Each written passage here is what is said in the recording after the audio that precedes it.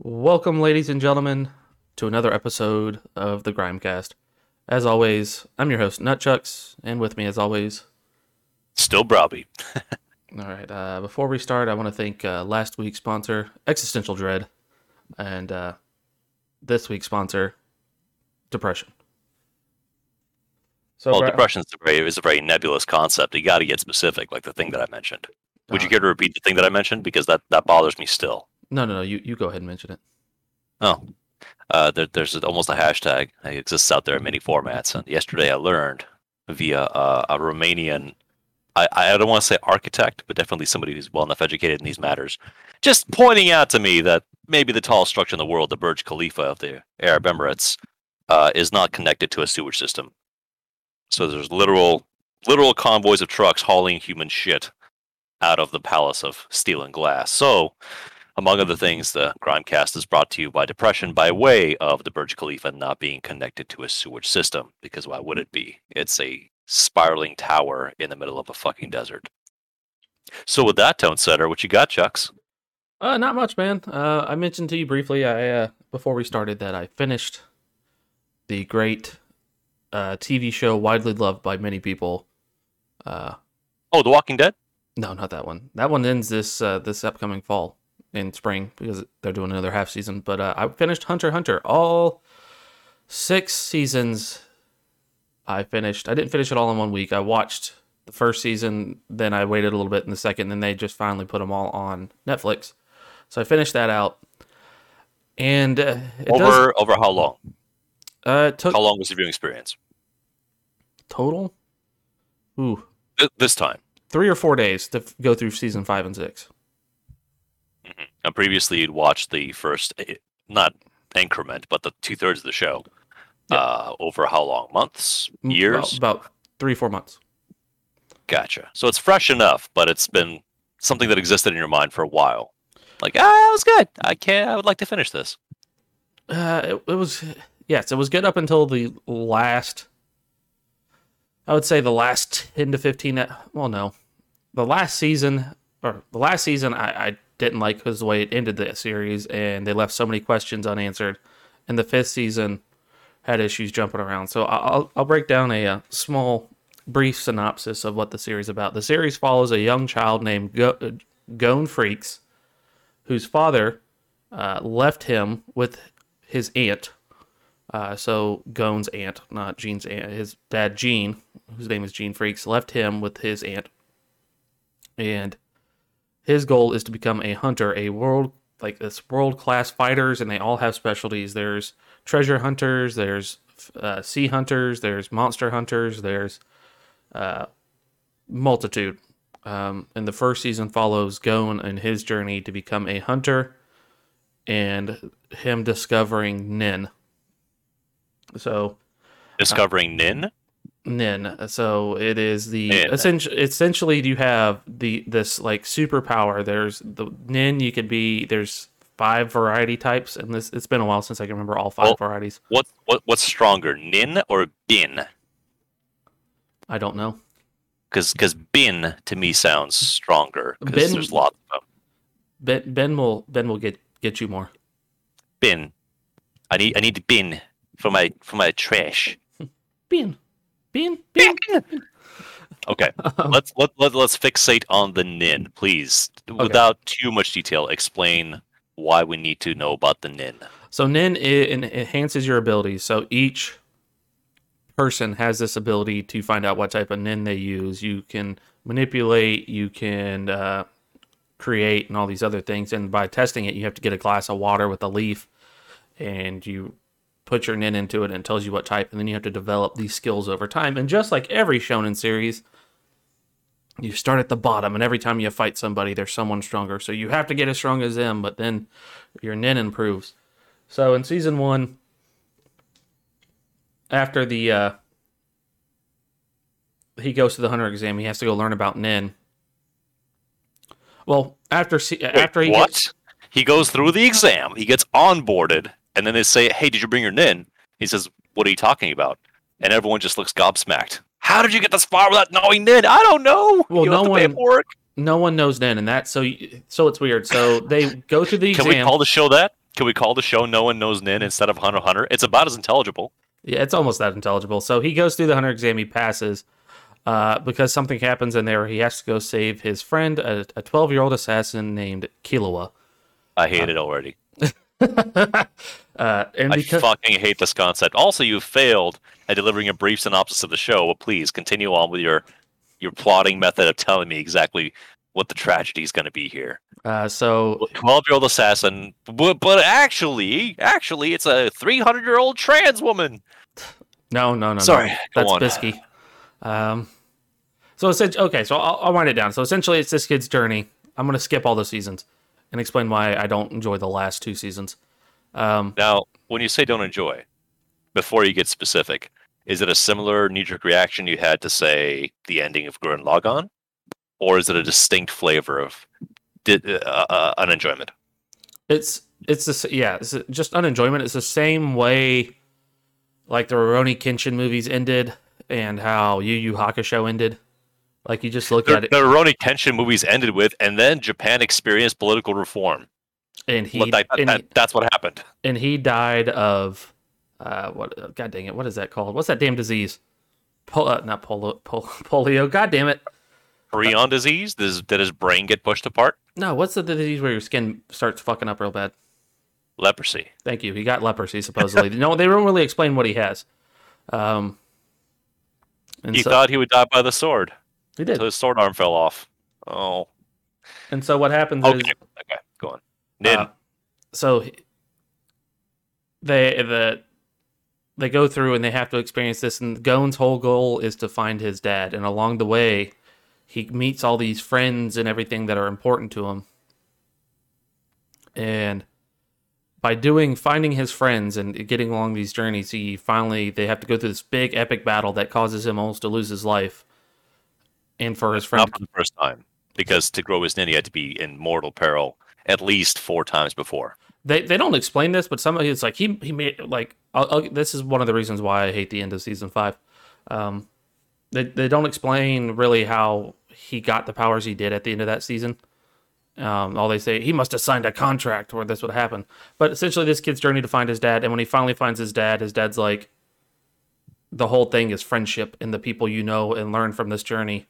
That's the true treasure in life. And you're just like, oh dear God, but you didn't end this thing. You didn't tell us how this happened. You did nothing of what the first 4 seasons said you were going to figure out. And so it's his journey. Is this the meme later? This is where the meme came from. The true power of Nin is the friends he met along the way. Yes. Okay. Does, to your knowledge, the anime adaptation stick to the manga? I don't know. I've never read the manga. I know bits, and my understanding is in the manga, Leorio, who their friend is with the glasses and the jumpsuit, who's only 16, but he looks like a 35-year-old male. Fuck the show. He wins this special election to become the next chairman of the Hunter Association. In the show, he does not. So I don't know. And there's more added on. The guys said so it has so many breaks in between. So when they did the series, they based it off the original series from the early 2000s. So this is like Full Metal Alchemist and Full Metal Alchemist Brotherhood. Brotherhood just stuck to the manga particularly. This one was just like, we're going to take some things and add a little bit more, but those two stuck similar to each other. Well, let's pause for a second. We're still within Hunter x Hunter. Yeah. I'm taking a look at the Wikipedia article for a surface glance, and I think that your turmoil with the show premise and seasons and such reminds me a little bit of our conversation we had about Invincible. Invincible took 15 years to write, fairly consistently in chunks. Yeah? Yeah. The intervals between releases were at least comparable. Right off the bat, it started in 1998, the publication in Shonen Jump. And then since 2006, there have been extended hiatuses. So we have 8 years of fairly consistent activity. But the end didn't happen until 2018, thereabouts. Yeah? No, the end. It's still present, actually. No, he's still going. He's writing another thing. He's supposed to release one next year, another volume. And how long has that been? I'll save you the math. 23 years. Mm-hmm. Is it possible for a writer to maintain their tone if half to a quarter of their life have passed since they began? The story, it almost can't not change. It will change because of the experiences they've had and what story they are capable of telling at this point. So when you tell me, oh, after 4 seasons, I don't know, the ending. Well, yeah, the first 4 seasons were written 20 years ago. And then the guy said, okay, I guess it's popular. I'll write some more. I'll do some more. And the conclusions, like, if you say, if the tone is set, I'm going to be the strongest, and you get to the end and dad says, son, I missed you. Let's go home and have ice cream. But what about being the strongest? Oh, fuck that shit. That's not important. What if the guy became a father and that became really important to him? And so suddenly he goes, I don't care what the final level of nin is. In the same fashion, where I have to ask, One Piece has been going for a very long time, about the same amount of time, actually. I have not been following One Piece, but at some point, the stretchy man that the show focuses on learned how to become a metal man too, Yeah, that's and then he caught on fire. That is right after the Great Pirate War. And without any context, because I don't think the context is necessary for the discussion, a part of you has to recognize, okay, the stretchy man became metal. Something pivotal had to have occurred. You don't just unlock that ability. Something happened here. What is going on? He had to unleash his hockey, and he had whatever the justification is, it's pivotal. So that if the journey is so long you forgot where you started, and there are multiple filler arcs, etc., we can point at Naruto as well. Dude who clones himself became an enormous spirit firefox. Okay, we have traveled from one to the other. Enough time has passed where it is ludicrous, but it's not implausible. Adventures have taken him here. But, frequently speaking, in shonen series for the audiences that this is for, all of it's metaphor. Goku getting stronger is a metaphor for world perspective, even though Goku himself refuses to shift and basically continues to be a happy fight hobo for the span of his existence. And it's to our benefit, because a creature like this, wielding cosmic power with zero ambition outside of a good fight, it's better for everyone in creation that's how it's maintained. We scale things back down to Gon, who, as far as I know, cannot just fart out planet-shattering Kamehamehas.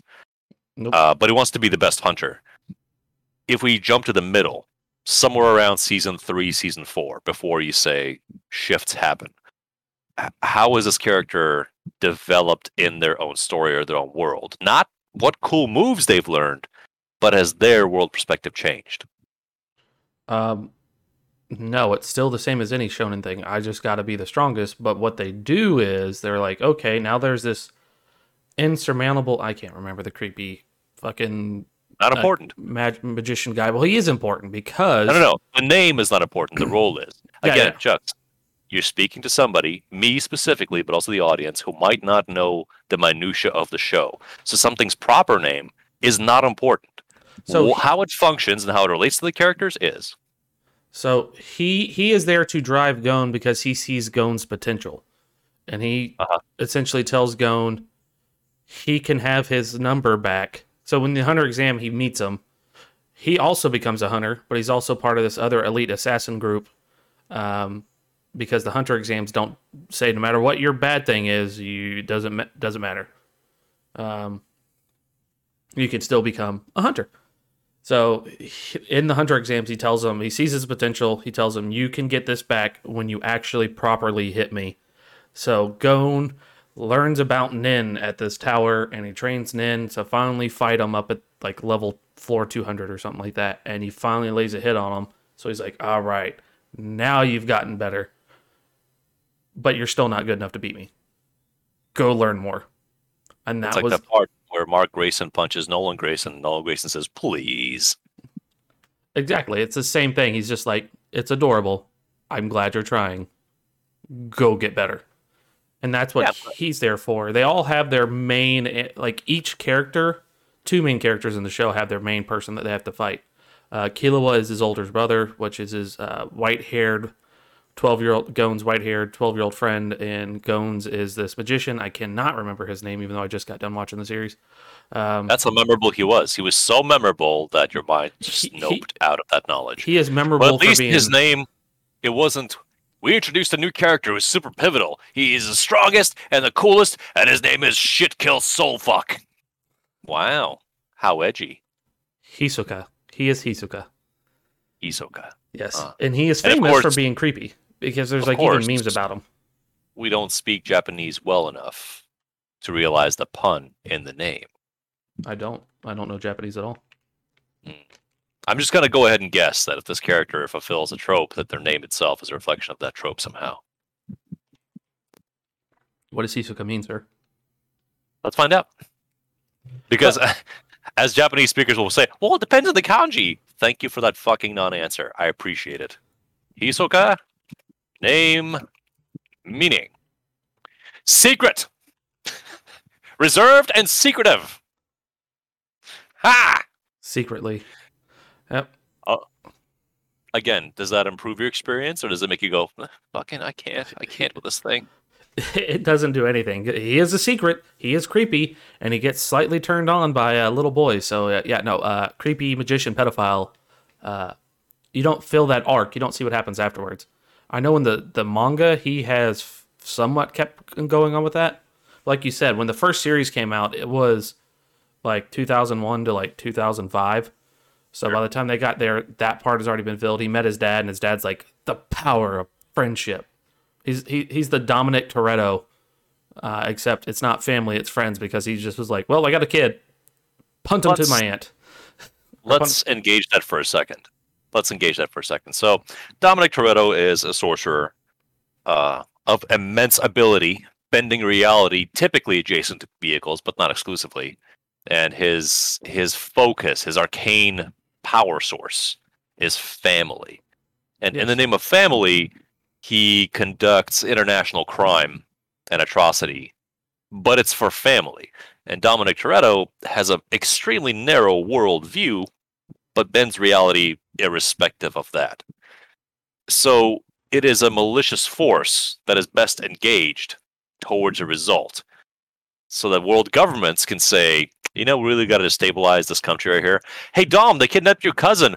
Family! And then just adventure happens, and then Dominic passes through with his clan. And in the wake of that, exciting economic opportunities can occur. It doesn't have to be family. It could be kittens and rainbows. It really could. But the kittens and rainbows are used in a fashion to just warp, distort, and destroy orders of creation and being. So you can say, oh, his dad's all about like family, friendship, whatever. Yeah, but what if his dad is a conquering monster that just happens to use that asset? In the same way as your entire career could be filming, producing, and distributing footage of you opening containers. Unboxings, if you will. What you do no longer matters to you. You just care about the result that it creates, that being attention and money. So you even stop associating with, actually, when I think about it, this is kind of dumb. That doesn't matter. It works for you, so that's just the thing you do to get what you want. In that context, I have to ask you, if you look at Gon's father, who is let's call it a swerve from expectation and what the Shonen series desires, because maybe you thought he would pull off a super cool series of moves and level up Gon some more. Instead, his dad says stuff like, attaboy, let's go home. I'll make pancakes. Like, how does the tone affect you? And in context, Gon's dad. Gon's dad, I don't mind. He's a nonsense.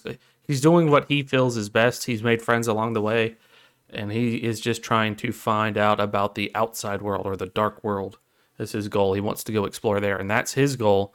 But he essentially tells Gon, like, you have friends. These friends are important. Go be with them. So I don't mind that slightly. Well, what role are the friends playing? Because again, I have to address this point. Cult leaders make friends and go towards ambitions and goals. And they'll say, yeah, they're just my friends. They're just friends. In the process of which he gets what he wants. Is it left to be an abstract idea of just, I'm going to put friendship on the table and I'll just leave this here and walk away. Or you need to make friends.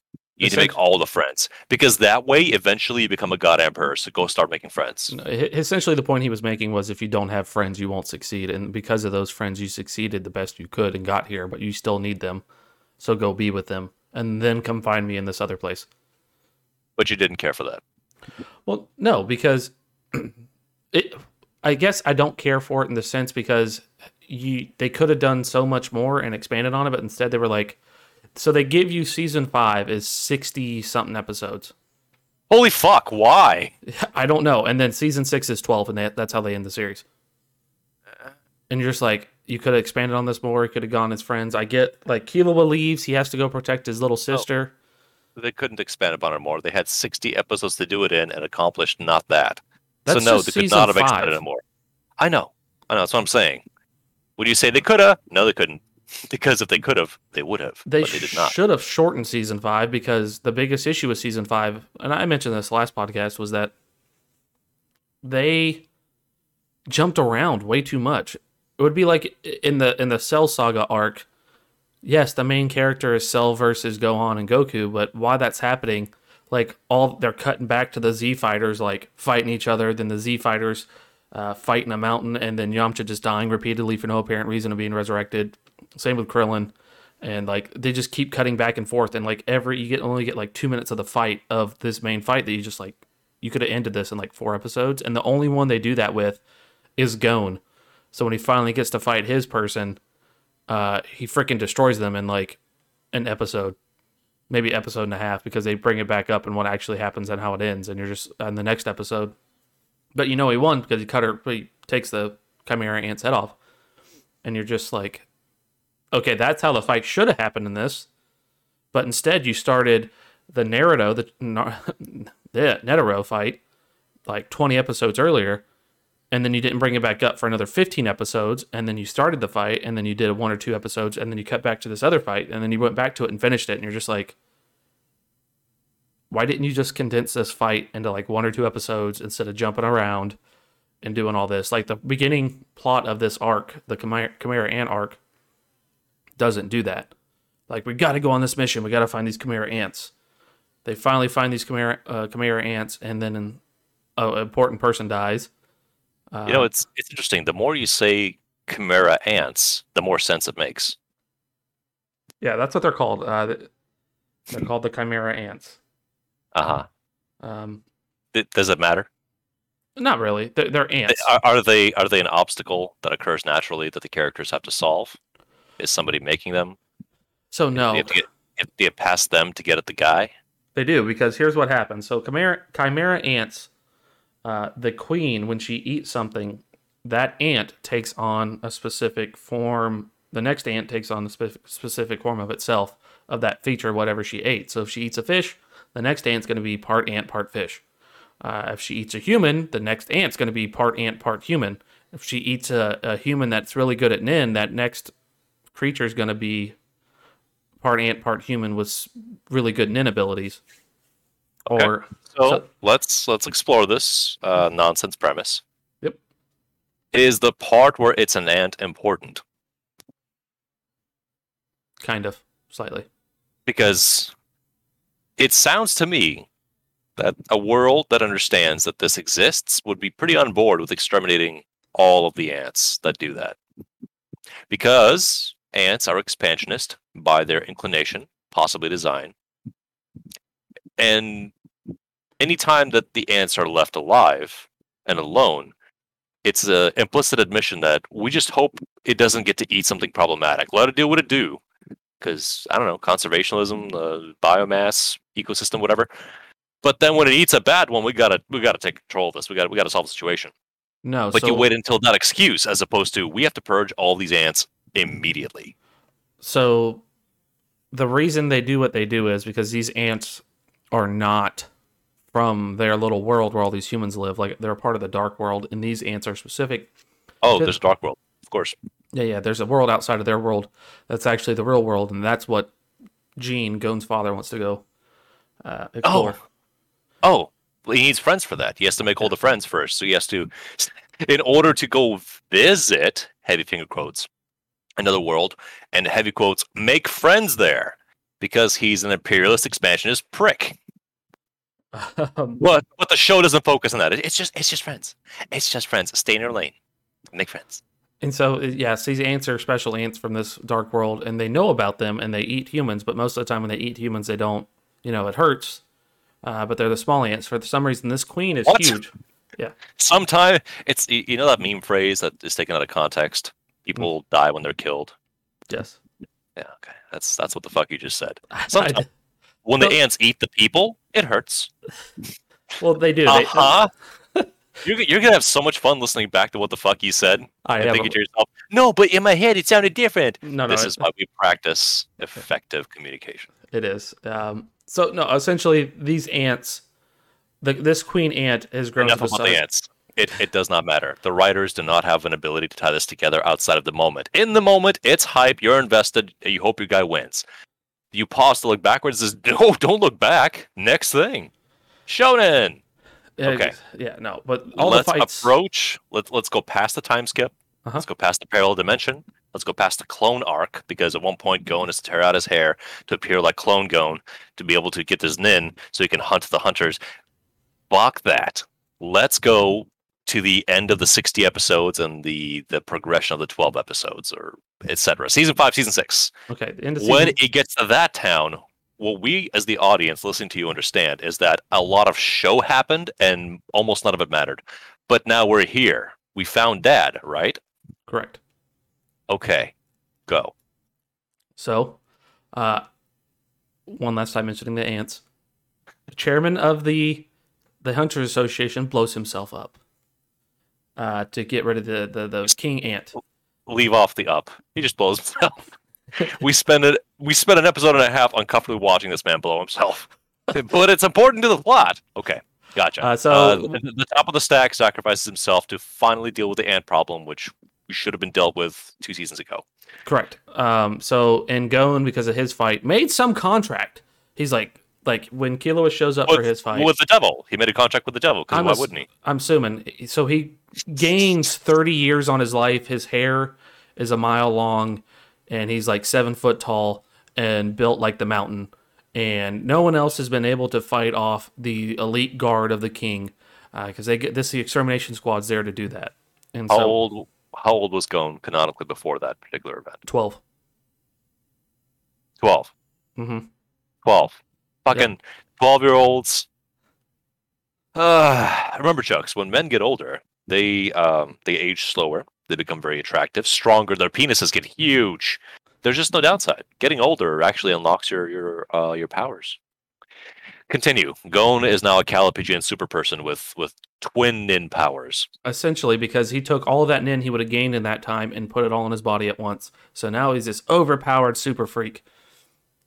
And destroys the one Chimera ant that killed his dad's friend that was trying to teach him stuff. So he now has to destroy this ant. So after all that happens, you get to season 6. Oh God, there's more. Yeah, season 6 starts on that at that end. It took 60 episodes. It took 60 episodes to say ants bad, nothing effective. Sign this Deus Ex Machina contract to get all the powers. How did you get those powers? Not important. That was actually a separate show. We that was a season we threw out. We couldn't confidently do a part where Gon just gets older and deals with life. So instead, skip it. Just got stronger. Season 6, here we are. Let's go. Season 6 is nothing but, like, we're trying to wrap it up with a pretty bow, because now it starts with Gon's in the hospital. He may die, but Killua's not going to give up, and he knows a way. And so his Deus Ex Machina is his sister, who grants wishes, but his older brother wants her to die because no medicine can help him, and all the best... Hold on. Back up to what you said. Mm-hmm. The phrase, his sister grants wishes. Yep. Has that been a show-long thing? No, you find out in the last 12 episodes that she's here. She's locked in a dark... She's not locked in a dark room. She's locked in this little playroom under the family compound in a mountain, and he has to go get her out. What's in the basement, Aaron? What's in the basement, Aaron? I hope it's really something fucking important, Aaron. Essentially that, yeah. Okay. And so Hey, real quick, wish granting is in my family bloodline? Because Well, my great grandpappy fucked a genie, I guess. Or the genie fucked him. I don't know how it works anymore. yeah, I'm not really sure how it works, but what happened was he has to go get his sister, and his older brother wants to kill the sister, so he has to protect his older sister from his older brother to get to go save his life, so he can. So his sister has a wish granting side, which is Ninoka, and that's who grants wishes, but she can't heal anybody and do this healing. Oh no, wish. he has a split personality. Exactly. I'm not in control of my superpowers.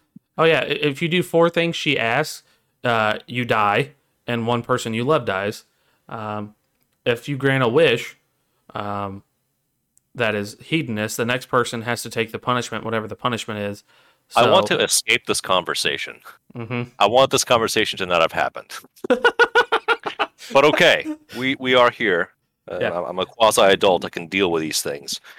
Now you're starting to understand why I was disappointed in the last 2 seasons. I'm disappointed in you for fucking watching as much as you did. Halfway through the 60 episodes, with the benefit of foresight of knowing how long the fucking thing is, you didn't think maybe I should just get maybe it gets better. Maybe it gets better. No. Because this is the conversation that we have to have now, a side conversation, a stereo case, if you will, where living in modernity, there is now a much more rarefied and exotic environment for new things to come out bit by bit. But it's very perilous because in a world where you have completed series that have existed for a good long while and they're known for being good or bad, you can approach them with context and with knowledge. Tell yourself, yeah, I'm gonna go watch Black Clover, all 127 episodes, because the role this fulfills for me is just something on in the background. I need to see anime shapes move, and I'm not invested in any particular level. But if you are invested, you're probably a newer person to this kind of material, so maybe all the signposted developments are exciting and fresh, and you haven't learned to recognize object permanence yet, you baby. But outside of this, you can decide for yourself. You can say, "Ooh, this is 4 seasons, and I'm in season 2, and this is getting kind of rocky. I'm gonna read ahead. I'm gonna read ahead and assess the remainder of my time and attention whether I want to finish this or not." I didn't do that, but I knew what happened at the end of it. I knew about the chairman dying, so that's why I was like, just get to this. And I finally checked. I was like, how many goddamn episodes are left? And I looked. I'm like, oh, I'm on 52. And I look, fucking Jesus, 65 episodes. And I was like, ah, and I'm like, well, I'm here now. I might as well finish it. So you lean into the sunk cost fallacy. There's only a little. I'm 3/4 of the way through this turd. Well, I don't want to leave a partially eaten turd. That's a lot of explaining to do. I'm gonna finish this turd. Throwing it away is an option. No, Daddy Denry's a quitter. Exactly. Oh, that's hurtful. Okay, so I'm terrified to know more because I see my brain is assaulted with tropes and jokes about the tropes and criticisms about the tropes. I have to once again invoke Penny Arcade. I have to find this fucking strip and show it to you. Because I think I'll describe it as I have before. But you'll read this and look at it and say, yeah, this checks out. So in meme fashion, you're watching a nonsense story progression. It makes no sense, right? These are parody characters, and they say things to each other like, "You'll never get the blades of the Witchelocks."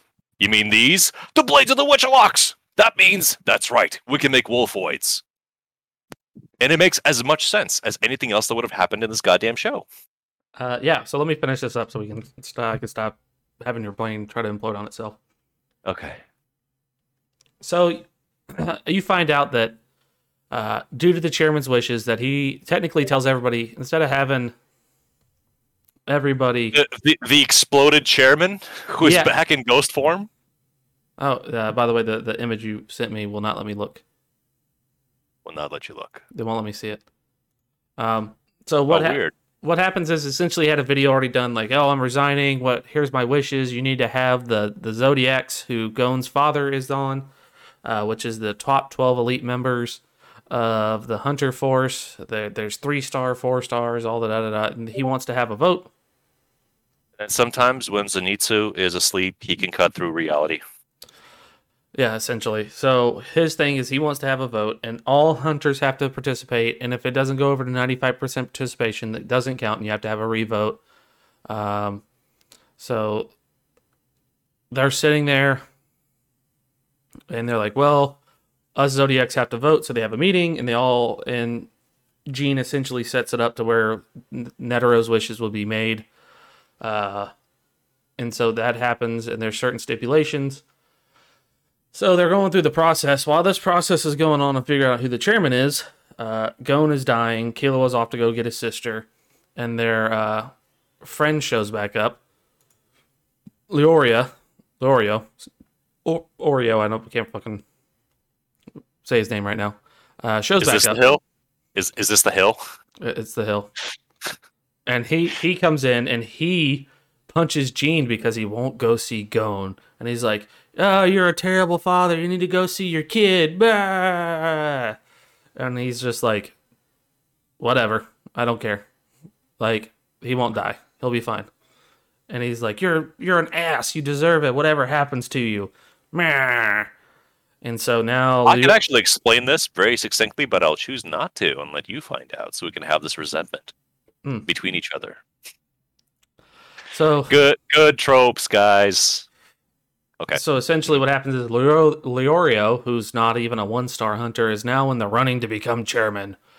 And you have the Yeah, your combat ability and your power level has nothing to do with your ability to manage a bureaucracy. That's true. Fuck yeah, put Moomin Rider at the top. You know why? Because that guy knows how to hustle and get things done. He will dispatch the appropriate agents to go handle the problem. What's that? Do you think the strongest should be at the top? Well, you deserve everything you get then. They all want all the Zodiacs don't want this one guy Princeton, something like that. Sucks, please. Okay, the specifics no longer matter. It doesn't matter. So vice chairman, they don't accurately read to you the events of the last quarter of Kill la Kill. No, it's about as enjoyable. No, I don't. I'm waiting for that disappointment on my own. So essentially what happens is this guy's essentially just wants fun, and the reason he became vice chairman was because it was fun. So the last episode goes, the episode before the last goes, it's down to the vice chairman and Leorio. And Leorio's like, "Vote for somebody else, because if you guys vote for me, I'm going to make y'all cure Gon." And the other guy is just intentionally making rules and doing shit to piss people off and to have fun. Other guy wins, and he goes, "All right, well, as of now, my first order is I resign, and I make the other girl who's going to be the best chairman, the chairman. I'm out. Deuces, bitches." And everybody's just like, "What the fuck?" And then all of a sudden, Gon walks in, and he, right before the vote, no longer dying. Gon no longer dying because Killua gets his sister to him after creepy pedophile magician and Killua's older brother kill a bunch of people. Can't stop it. So he gets there, cures Gon. Gon shows up, and he tells everybody, "Vote for that douchebag because he wants to be our friend Leorio wants to be a doctor to save people, and he's not going to be a good leader." And then they go, "Oh, okay." So he wins. The guy gives it up, and then it's next episode. Gene's like, "I'll wait here. If you show up, I'll tell you about everything." And then when he shows up, Gon shows up with Killua. It's, "Meet me at top of the world tree." And he's like, "Okay." And this is the last episode. And him, Gon, Killua, and Killua's sister, Alika, all have to go find Gon at the world tree. And when they get there, Killua's like, "I'm going to go show my sister the world. It's been fun. We've been great friends." And they're just like, "Oh, God damn it." And he climbs up the tree and meets his dad. And his dad's like, "Family." But instead of family, it's friends. "You got to have friends. Isn't this great? And there's a world outside here. But I couldn't have done what I did and create the games and became the great explorer I did if it wasn't for friends." And you're just like, okay. And he sits there, and all of a sudden it cuts to his friend Kurapika. The problem when you start getting Gon's friend. Yeah, Gon's friend Kurapika. Doesn't work. Gon's friend Kurapika, whose thing is to get back his clan's eyes that were killed by this troop. Just fuck off. They do this in season 2. Give me back my Sharingan. Essentially, it's red eyes. They took all of his eyes, and he's there to get them all back and to destroy this troop and to get them back. And all it does is cut to him sitting around with like 8 eyes, and he still has to get like 4 more. And you're just like, you never went back to that. I want to know what happens. God damn it! I want to know what this other world is like. I want to know what's going on. And instead, you cut it off with friends. It's like if you ended Fast and the Furious with just Don Toretto walking in on the first scene and being like family, and then fucking credits roll. And you're just like, are you shitting me? That's not entirely accurate, because if you're invested in the story, you could stop it at any point in time, and it would have worked pretty consistently, especially by the point where, if you want to equate it, why not? Let's do that. Season 4, you said, is 60 episodes, yeah? 5. Season 5 is 60 episodes. Mm-hmm. And that could be Fast and Furious 7, 8, and Hobbs and Shaw rolled together. Reasonably interchangeable, full of action, kind of scattered, but a really fun time if you put it into that abstraction. And then F9 is the unasked for last season of 12 episodes, where you see the pieces moving, and it's kind of familiar, and you're hoping there's more, but there isn't. And wherever it ends, you'd say, man, that kind of fell apart. And your response should be, well, how could it not have? You've spent all of this time doing donuts in the parking lot. And by the end, either the tire should explode, or the police show up, or you're out of gas. No, you just left the car and went to get some Starbucks. And you go, I'm upset. What happened? I mean, at least you felt something, as opposed to a logical conclusion. Anyway, it just left you wanting more, and they left a lot of stuff that wasn't finished. No, I don't want any more of this. There's nothing about this that I want more of. Well, I just want to see what the other world is like. I'd have to read the manga, I guess, but I'm too lazy to read a manga. Is that the important part? The world building? Because the most you've told me about world building outside of stealing eyes and nin powers and assassin schools for 12-year-olds was, yeah, there's a dark world, and there's like these weird Kroot-like ants that just absorb genes. Yeah, they get dealt with eventually. And maybe it's in the telling. Maybe it's in the way you express the story. Yeah. But everything you've told me, I don't see the appeal outside of it looks interesting. Visually speaking, the designs could, appeal to you. But it depends on how much you've seen and such, but there's so little original thought here. Or even distinct from its storytelling. I will once again relate to the Korean comic run of Priest that I used to enjoy very much in my sophomore years. I'd be curious to reread it now and think to myself, I would most likely think, wow, yeah, the writing does not hold up. The visuals definitely do, but I'm not here for the story anymore, because that's a run that never finished. They got abandoned. But the point at which it was abandoned sure sounds like the beginning of the last season of Hunter x Hunter here, where a quasi-immortal former priest turned vigilante cowboy who fights with a silver knife and dynamite and has occasional rage powers, severs the arm of an angel to gain access into heaven to punch the number 2 man because he's upset about his lost love. That's farcical. That's dumb. And that's just one of the plot lines. But you wanted to see if the guy could do it. Yes, go ahead, cut me off. I don't mean to cut you off, but as you were talking, I was also reading the comic that you sent me, the image. Yeah. I just like the second wolf in the back. He's got the face of everybody else. Like, wait, this doesn't make any fucking sense. Everyone's face is doing that. But while we have this little moment here, now that you read this comic, how do you think that relates to what you told me? Because how do you like the dialogue in that exchange? It makes no fucking sense. That means you escaped. Verbatim. It's been 1,000,000 years since you first stole our Witchalock blades, banishing us to dark shadows of the Shadow Dark. And now we're back to get them back. You'll never get them back. Oh, really? Do you recognize these? Yeah. You know something? How does it make you feel that someone out there finds this gripping? Doesn't immediately see it for the joke that it is and goes, yeah, and what happened next? I think, my opinion, when we're between the age of 8 and 18, man, shit is rad. It is so cool. I cannot wait to see the next thing that these characters do. Because we haven't lived long enough for context or consequence to matter. We, again, engage concepts like, yeah, and then his brother died. But if you live long enough and your brother dies, it can no longer hit you the same way it did before, where you just dismiss it. Because your experiences have realigned your perception in such a way that it's not an empty phrase anymore. In such a way that most of us get by in life without being mass murderers. So we say genocide, and it's an empty enough, big enough concept that we can spin jokes about it. It hits Pol Pot different. He might say, yeah, the thing that I do, yeah, my profession, my passion, my hobby. When I'm not committing genocide, I'm at home planning to commit more genocide.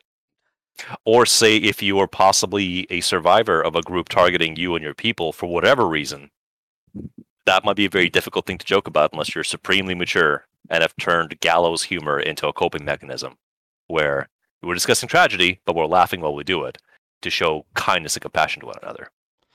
Anyway, that doesn't matter so much. I love me the Witchalocks. My question to you is, initially, your displeasure with the conclusion of Gurren Lagann, you felt the main character acted in a poor fashion by forfeiting all the power he had amassed to his peers and turning away from that life.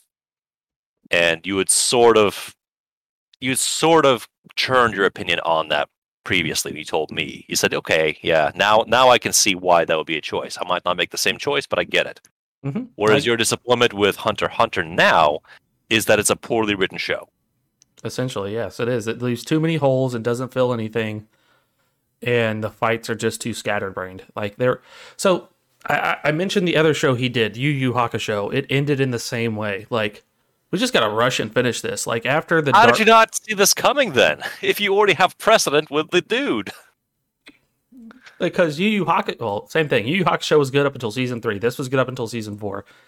And then he was we gotta make this crazy ass shit, man, and we're gonna just keep doing it. And you're just like, oh dear God, like, oh Jesus, okay, keep going, just do something.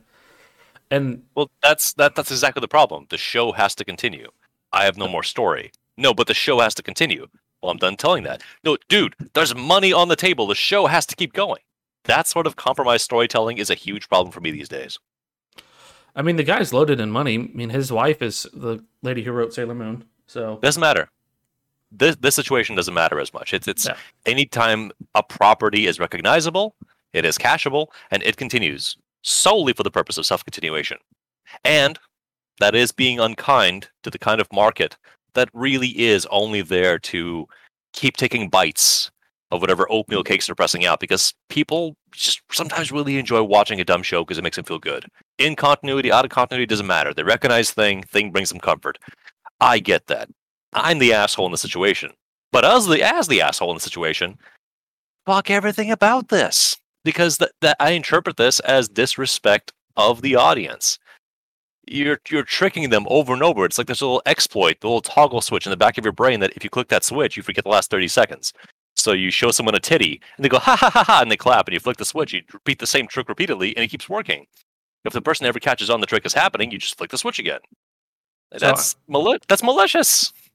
I'm reading the plot, the end plot, and they do end with a creepy pedophile. He does get his comeuppance, but it's by a different person. So that's what it takes. Okay, you want to train the best assassins out there.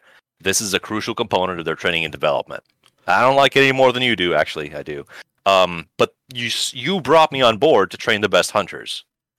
What I do, the way that I do it, creates the best hunters. I rest my case. No, that's true. Come here, kid. But it's a monstrosity. Do you want the ants to win? Do you want the ants to win? Well, no? Well, then let me get a handful. Yeah, so I remember there was a person, me and you were sitting in the break room when we worked together at Blow's Home Improvement. And he said, hey, man, and I didn't watch it because of this. Actually, it turned me off, and I'm just like, I got nothing else to watch at the time, so I decided to watch it. What the fuck? How could you? How? So, I got nothing else to watch at the time. Holy shit, dude. Anime-wise, I wanted to watch a shonen show that wasn't One Piece. So let me finish the story. Okay. Do you remember what he said to us? No, at all. Because there have been so many. I'm not even sure which moment you're talking about, but please walk me back to this memory that stands out to you. He was the daytime stalker guy, the bigger guy. I don't remember his name, but he looked at me and goes, "Man, Hunter x Hunter's a great show. You just have to get past the first 10 or 15 episodes, and it gets really good." Yeah. What? They're like, you just No, that's not how a show works. You don't tell me get past like the first season and a half and it becomes a really good show. Yeah. That's not how shows work, man. It better be good after 5 episodes or it can go fuck itself. Well, let's explore this for a second. Is that exclusive to shows or any storytelling? No, shows mainly. Shows mainly. I would disagree because this is an argument that's been levied against many things across media that I enjoy, that we enjoy. Usually the argument is we talked about the Warframe example. It's not the same as you're not having to get through it. You enjoy the game and then story happens.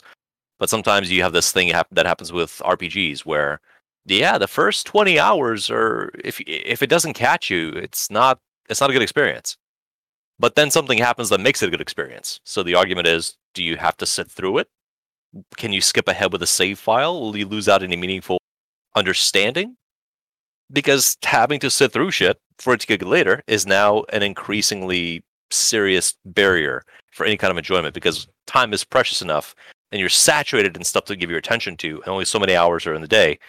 Why should I even give you the trust to wait around till it gets good? Right? Even in the case of Invincible, which is getting more and more and more traction as being this, oh, amazing! Again, Watchmen exists, but if this is all you know, go ahead, look at the story too. The first episode is painful to sit through for me. Precisely because it gives you everything that has been established and familiar to work with. We've discussed the power of anticipation. You there? Oh, you there? There you go. Anticipation. That's what I was trying to say. Sorry, stupid gag. But no, you're good. Again, you're building up this moment enough where the audience starts to check their watch to walk away or the phone comes out, and then you land the moment and say, wait, what the fuck? What did I miss? But that's sloppy these days. So, yeah, when the person that was talking to us said, yeah, it's most of the first season is not very good, but then this happens. That creates an interesting question. Should you just start at the good part? Like read 2 paragraphs. This is what occurs. You look at the character images. This is the characters, and then this happens. That might be a valid path, but we struggle against that because as human beings, we like to be sequential in many of our endeavors, at least to repeat that pattern. Unless you grew up completely scatterbrained, in which case, what are you even doing here? You're not going to pay attention to whatever the fuck is happening in front of you. It's tricky. And this same person also had said, Brow, you have to watch this anime film that is a precursor to the show. I believe it was No Game, No Life. And he spoke about it with great affection. I saw the passion in his eyes. And he set up a good pitch, which was, maybe this is just where my mind is, but the political tensions of fantasy races creating super weapons to basically do a cold war with each other, and then somebody begins the conflict. And I had a difficult time enjoying watching the movie, even though it was well animated, because the writing just kept on throwing easy curveballs, and there was a noticeable amount of fan service. I thought, I recognize what this is, and I get what it's doing, but it's not gripping me the way that this person told me about. And then I peeked at the show that follows, and there was just nothing there for me in terms of storytelling. Again, bright colors, attractive-looking characters, setups of action and fantasy tropes. But I just can't. I can't sit here and enjoy this conscionably, especially for a sequence of 4 seasons or whatever. But where that person stood, or rolled around more accurately, that was their jam. We discussed similar subjects. We discussed things about D&D and storytelling and tropes and shows and films, and we could carry on a conversation that scaled at the very least. They listened to me and they responded. I listened to them, they responded, and we had good conversations. When I looked at what it is that this person enjoyed on a baseline level, I thought to myself, so are you just pretending? Are you just saying words that seem like you're with the picture? Or am I so completely out of frame of context that I can't enjoy this thing for what it is? Because ultimately, likable characters, nudity, sexual appeal, action, bright colors, suspense, these are all enjoyable on their own, and even better when they are portrayed artfully, skillfully. but I've seen past the cloud layer to where that mountain goes. And I'd like to hang out in that rarefied air. So when I descend back down, if we want to use stratification as an allegory here, when I come back down to the plains and the valleys and I see what's happening, I think to myself, I want to go back to my mountain cave. Like, it's so good there that it spoils whatever this shit is. Yeah. Then again, when I see simple shit done well, like when I come back to the valley and they give me a taco and I go, this is a good-ass taco, I'm happy again. But across the street, they're also making tacos, but it just, like, it's mealy and the shell is falling apart and the meat seems underdone. I think, well, there's a perfectly great taco across the fucking street. You don't have to go up the mountain. It's there. And the people say, well, I like what I like. This is all I know, and I refuse to try anything else. It's very frustrating for me because I want to help people expand their enjoyment, but I'm conscious that if you maybe grow too fast or you explore enough, it's hard to come back to what you know and still feel about it in a similar fashion. I'm going to skip shows now, but I will recommend a movie to you. I don't know if you've seen it yet. It's the newest anime thing I've seen so far that I've enjoyed. It's a movie. I don't know if you really want to call it anime. It's an animated movie, but Silent Is it Voice. Resident Evil? No, Silent Voice. Silent Voice. Mm-hmm. Please, what platform is this available on? Netflix. Please, speak to me about A Silent Voice. Have you seen A Silent Voice? No, I was not aware it existed until you said this is a thing. So it is. I've seen the banner head for it.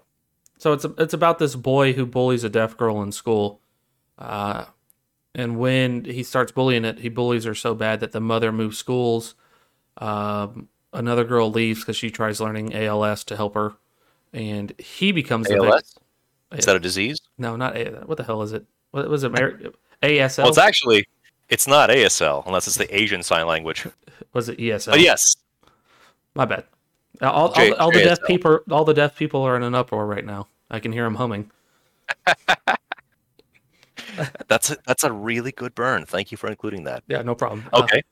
Please speak about this more. So she leaves the school too, but because he did all the kids get punished, but he starts to get bullied, and then he shuts everything out. So you meet the main character, and he's about to go kill himself. He's about to go jump off a bridge, but he decides against it, and he goes, "You know what I'm going to go do? I'm going to go give this girl that I bullied her book back," and it starts showing the journey of him becoming friends with her, and then all of a sudden they start growing feelings for each other, and she starts forcing him to go reconnect with all the friends he had in elementary and middle school before he went to high school, and connecting with everybody, and they're going to the parks, and it's really good. It's a real touchy-feely movie. I would recommend it. I'm just going to go with that brief synopsis. I don't want to ruin everything for you. Okay. The theme here that I'm looking at this page is mostly mental health related. Yes, because at the end of the movie, something turns dark for her and you. Sure. And so what happens is it gets bad because she thinks she's ruining his life, and he's like, "No, you're not." And so it's cool. It's a good way of looking at mental health and a good way about how you should treat people. Here's my question to you. Mm-hmm. I'm looking at just the standard screenshots, etc., and I'm seeing a worrying amount of anime polish that, from the outside in, it feels like it will distract me from the message and the tone. Almost as if this is a higher budget production in the wrong format to tell the story. It is not. Possibly because, having seen enough anime to know where this is going, it seems to me that there are certain abstractions in the mannerisms and the character speech. I don't have confidence in the writer's ability to convey with words what they want to talk about in the story outside of very common and simple means of addressing one another, and that is partly a function of how anime expectations work. I do have confidence in its visuals, its quiet moments, its unspoken moments, but from the outside in, I think that this is a poor format to try and explore this story. In context, maybe this is just sort of like it's too densely layered in, but the part where Evangelion is not about the big robots, actually, a lot more is said within the boldness of the format, where you have bright colors, incredible visuals, and then just a whole lot of isolation, loneliness, and awkward timing. And that's an implicit language. Whereas this is a story with, as far as I can tell, no fantastical elements at all. It shows you with painstaking detail the mundanity of a modern, urban Japanese life. Of kids, again, maybe just fucking tired of kid stories, possibly. And they're exploring, once again, in a school context, because that's just that I can relate to that. I've been to school before, right? How hard it is to really deal with one another and express feelings without damaging the other person. I like the subject. I'm staring at the person telling the story, and I'm thinking, I'm not sure if you're equipped to do this. But you're telling me that it can. That this affected you in a meaningful way, and or you had a decent time watching this as a standalone piece of artistic expression. Not a series, a open and shut case of a book or a story. You're telling me that it's good enough on its own. I am. I would say watch it. Watch it and come back to me and tell me what you think. Okay. That's something that I can do. Yep. There's one more show, then I'll toss it over to you for seeing what you've been up to. No, I'm excited. Whatever catches your attention, because we need to practice you explaining things, because that Hunter x Hunter was a disaster. But it's good. It's good experience. You will have so much fun listening to yourself convey your point. Okay. Also, I think I know what it says. For a silent voice, the movie, the movie. That's what worries me too, because maybe like it's a longer story, but that's been cut down. Holy shit, 2 hours, 10 minutes. I'm worried. But okay, cool. It's also because it shares a visual aesthetic with a few other super dreamy and flowery show banners that I've seen, and all the trailer footage is like ennui and caught on a feeling of disconnect that feels somehow outdated now in the world that we're living in. And I had an associate who firmly recommended, dude, you gotta watch Violet Evergarden. You gotta watch Violet Evergarden. It's so deep. And I watched it, and I had a lot of problems with how it tried to tell the story it was telling. And how for most of its runtime, I didn't watch the movie, but the first season, I guess, or the first half season. Anyway, it's wasted so much momentum saying there's a point, then it delivers the point, and the point would have been better placed at a different moment in whatever episode they're telling. And the theme of grief, loss, injury, veterans, care, communication, this is not a new message, and the way you're going about yours seems awfully stylistic versus being profound. And if you're going to sell me on a notion of, we'll discuss deep things, I don't want a glossary while you show cleavage. I don't want you to just acknowledge the things, because that's like subject baiting. You're doing nothing with the idea. You're just reminding me the idea exists. And some people need that to begin the conversation. At my current standpoint, I really want to have the dialogue. It's like you and me talking, and you say, man, we were going to discuss Hunter x Hunter. I say, sweet, let's discuss it. And then you don't discuss it. You just say, and then Gon, he found out his dad was a pirate, and then they went into the space, and then they punched the moon. And then friendship. That was certainly not what I wanted to happen. No, I wanted to express on Hunter x Hunter why I was disappointed in it. And you did. Yeah. It's badly written. That was your disappointment. Yeah, it's poorly written, very poorly written. So the other show I watched, I don't know if you saw this, Marvel's What If, the series came out. The first episode. I've seen the creators that I follow on YouTube pop off about it. The people who usually discuss comic books. And so far, I have a very poor idea of what the show is, or even why the show is, even though I completely understand exactly why the show is in a meta business kind of context. So, not that it adds anything particularly valuable to the conversation. So since the late 70s, early 80s, Marvel has done What If This Happened? What if instead of... Yeah, was the zombie books? Yeah, the Marvel zombies are part of the What If universe. But a big one's like, what if Wolverine killed the Hulk instead of him capturing the Hulk and things turned out? Or what if Doctor Strange and the Man-Thing became Doctor Strange Man-Thing? Doctor Strange Man-Thing. And there's tons of them. So this explores that universe, and what it is, it's the Watcher essentially saying, I watch all the universes, and here's one universe, and here's one story. So it that's the whole concept. You're just seeing different what ifs. So like the first episode is it presented in a Love, Death, Robots style of anthology? these are completely disconnected short vignettes, or are they trying to staple these together? Nope, they're completely disconnected. They're all different universes. You hear the Watcher, he somewhat narrates, and in the very beginning of the first episode. So the first episode is, what if Peggy Carter became Captain America instead of Steve Rogers? And that's it. And he tells you, so in the movie you see Peggy go upstairs. Instead, in this one, he's like, right here, here's where everything changes. I'll stay. Whole scenario changes, and like, this where the different universe ventured off, and this is the start of this universe for this situation. So this is how it's explained. And so it shows you what happens if Peggy Carter became Captain America, and essentially Steve Rogers becomes the first Iron Man thanks to Tony Stark's dad, Mr. Stark. And so he's, it goes through their adventures and how they stopped Hydra. And so that's the first one. Like, and then it does the same ending essentially as kind of the same ending as Captain America, where he comes 70 years in the future, and he's like, the way you say that, he projects his spunk 70 years in the future. Well, no, he came into tomorrow. So like in the movies, he's frozen in Antarctica. They recover him, and then he become, they tell him, hey, Sure. Mr. Rogers, it's now 2011.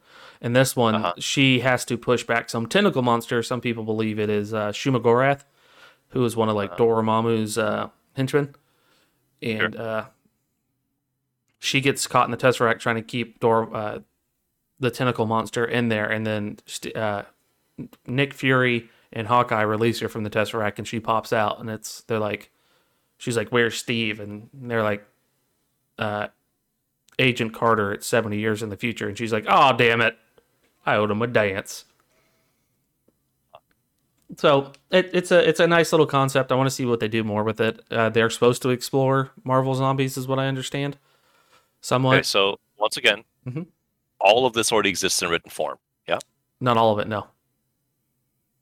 Okay. There are one or two comics where I think one comic where Peggy becomes Captain Britain, and there's another one where she becomes like assassin, and then there's a multitude of what ifs. You'll have to look up all the what if comics. Like what if, some of the big ones are like what if Deadpool kills the Marvel Universe, da da da da da, or a lot of them are Deadpool kills the Marvel Universe. Somebody kills the Marvel Universe, Marvel Zombies. What if this happened? You'll have to look them all up. I don't know all of them, so I want to see where they go with it and see how they do it. But right now, it looks like it's an anthology series. None of them should be tied in unless someone like, where they'll go with it. Where? Nowhere. Yeah, no, it won't go anywhere. What this is, unfortunately, I have to be the cynic here, is a test bed for future properties. Yes. Maybe the best thing to come out of this is that we'll get to see Beta Ray Bill on screen in a mainline Marvel offering. I want to see and Frog. the reason, but that's kind of the thing. This, to me, the way it's presented, really, really, really feels like Ready Player One. It's not, we're going to put everything you recognize on screen, like Space Jam: The New Legacy 2. I haven't seen that. I haven't seen it, but I've listened enough to the impressions to think to myself, this is something I will look at eventually. Right now is not the time for this. Here's a cool idea. Here's a cool idea. What if? Like it says, yeah? Yeah. And it's a conversation starter, except for the conversation goes nowhere, because the only way to make sense of what's happening is you have to take a highly recognizable facet or element and then pivotally change it, but not in a way that matters.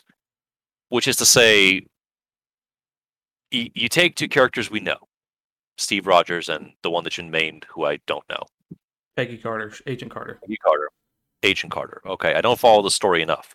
But you have to already be sold on the principle that Peggy Carter and Steve Rogers matter. Because Steve Rogers goes on to become a very prominent figure, so does she, but in a different way. And then you flip it. What if she gets the powers? But not to say that Steve Rogers doesn't do anything. Like you say, he is going to also fill in another recognizable role from somebody else. And then you're meant to go, whoa, think of the ramifications, like, whoa. But it doesn't go anywhere unless somebody says, please keep writing that story and keep remixing things.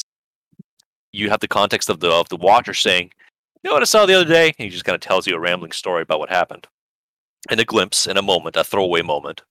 And you might ask him, "Well, then watch, or what happened next?" He goes, "I don't remember. Whatever. Stop paying attention. It wasn't cool anymore." So these are very flavorful, but ultimately throwaway experiences, I think. But the reason I say this is because it's taking place in the Marvel universe, which has already been ultra commodified to be whatever you want it to.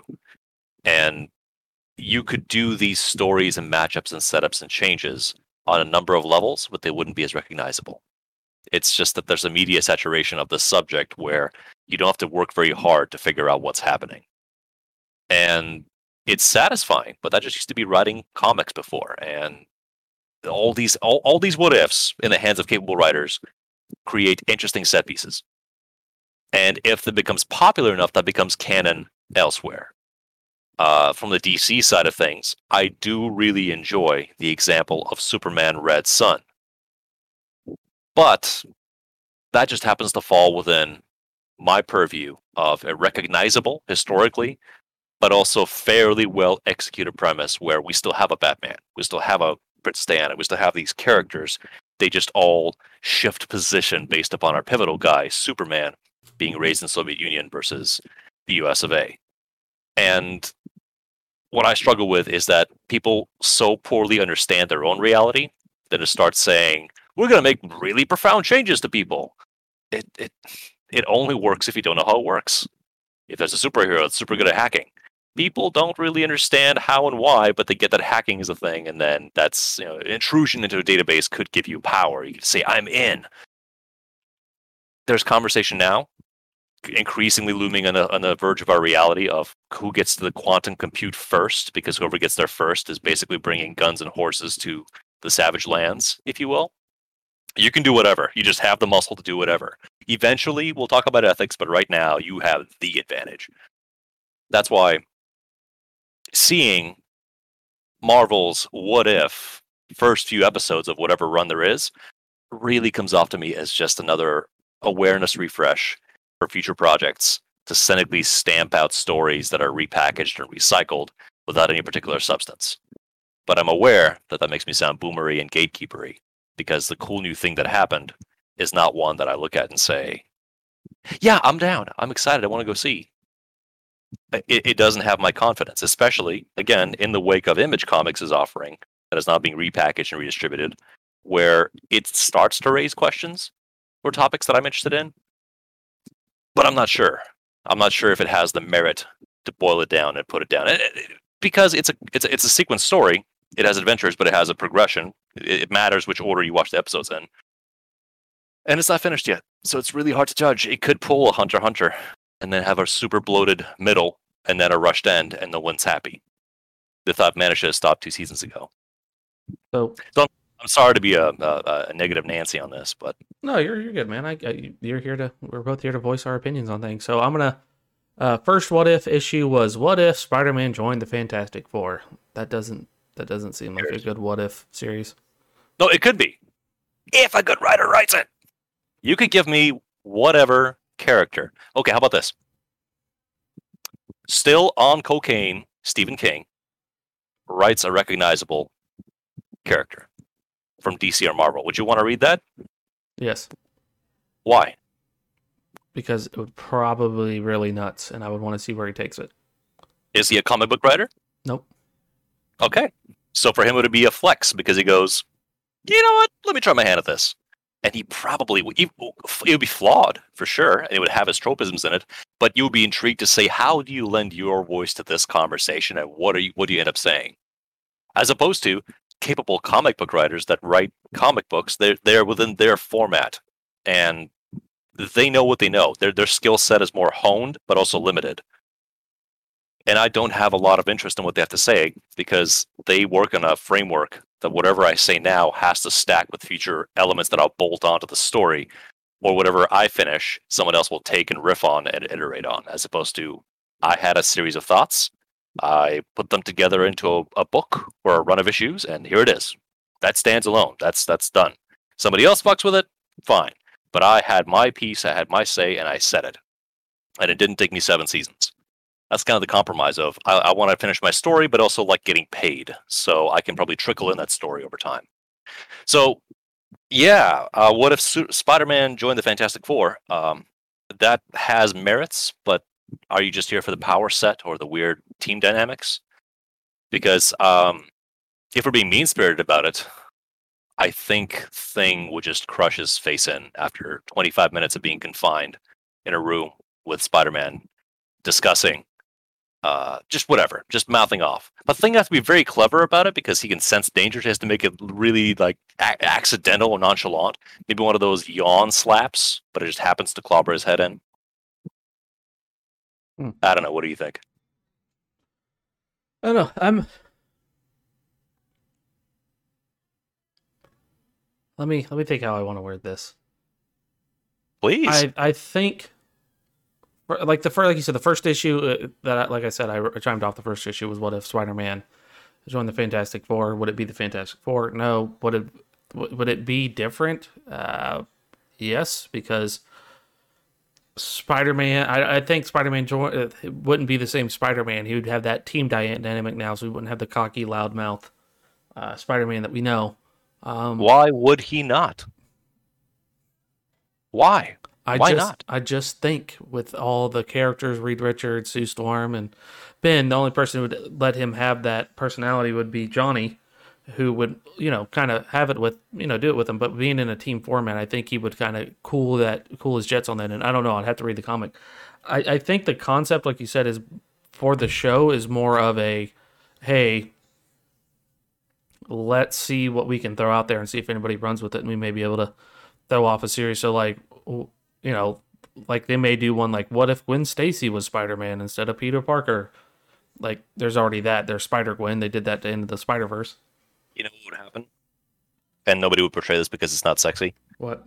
Peter Parker and Reed Richards would just live in the lab and develop a strong bond together, being science-minded individuals, and just continuously spend less and less time in costume because they could achieve more with their capital outreach and scientific pursuits and re-engineering the world until they slowly became like a technocracy. Whereas the rest of the team goes, I just want to punch shit. Well, I mean, I did that for a while. I saved the neighborhood and people kept suffering. But if we put our minds together, we're on the team, we could really do a lot more good from the lab than stretching and swinging across the city. Let's just do that. And then they'd make that enough capital to buy out Doctor Doom and just take over the world. That's not sexy. No one's going to do that. But that's the beauty of what ifs. Yeah. Who cares? Like, whatever sticks, we'll develop that later. I think there's one that's like, what if the Punisher and Wolverine was one person? Like, what if the Punisher and Wolverine was one person? Mm-hmm. Like, it isn't named that. It's like something else. Sure. But who are these people? That's the problem. Are they being addressed as people / characters, or are we just clashing up power sets? Because you have to satisfy both crowds, and you won't. You'll usually cater to the one that came for the spectacle. Yeah, so I know because exploring Frank Castle is dark. Exploring Logan is dark. So an amnesiac, ultra-justified murder machine that won't die and thinks it needs to mete out its justice everywhere, that's a villain. That's a nightmare scenario. I know the one that I've seen, and I was watching it on a video, was what if Doctor Strange and Punisher became one person? So Doctor Strange dies, puts his soul in the Punisher. I mean, at the end of the comic, I think Deadpool kills him because he's trying to use too much magic instead of his guns and stuff, and he gets killed instead. And it's like, I guess that could possibly work out, but I don't see Frank Castle really like giving up his weapons because Doctor Strange gave him the power to be the Sorcerer Supreme. So yeah, I could see him shooting guns and then using a little bit of magic, then pulling his guns back out, then using more magic. But I don't see him being like, I know how to do magic now. I'm gonna be the baddest magician of all time while taking out my vengeance. I couldn't see that happening. That's the conflict here. Fan expectations based on the things they enjoy. Who are you trying to satisfy? Because I would say that Frank Castle, knowing the character mostly from the outside and not spending too much time with the comics, because I'm sure there's something out there that decanonizes whatever we're speaking about, is a fundamentally damaged person that knows guns well. Maybe he's on the spectrum, hard to say. He's super obsessed with this as a solution, as explosives and etc. But then that's usually the skill set of any other justice doer who doesn't have supernatural ability, and the guns themselves are merely a vector of expressing his will onto others. So if Frank Castle were given a reliable method of doing that, i.e. magic, I think in a heartbeat he would drop his signature stuff to do what it takes to express to the world what his brand of judgment looks like.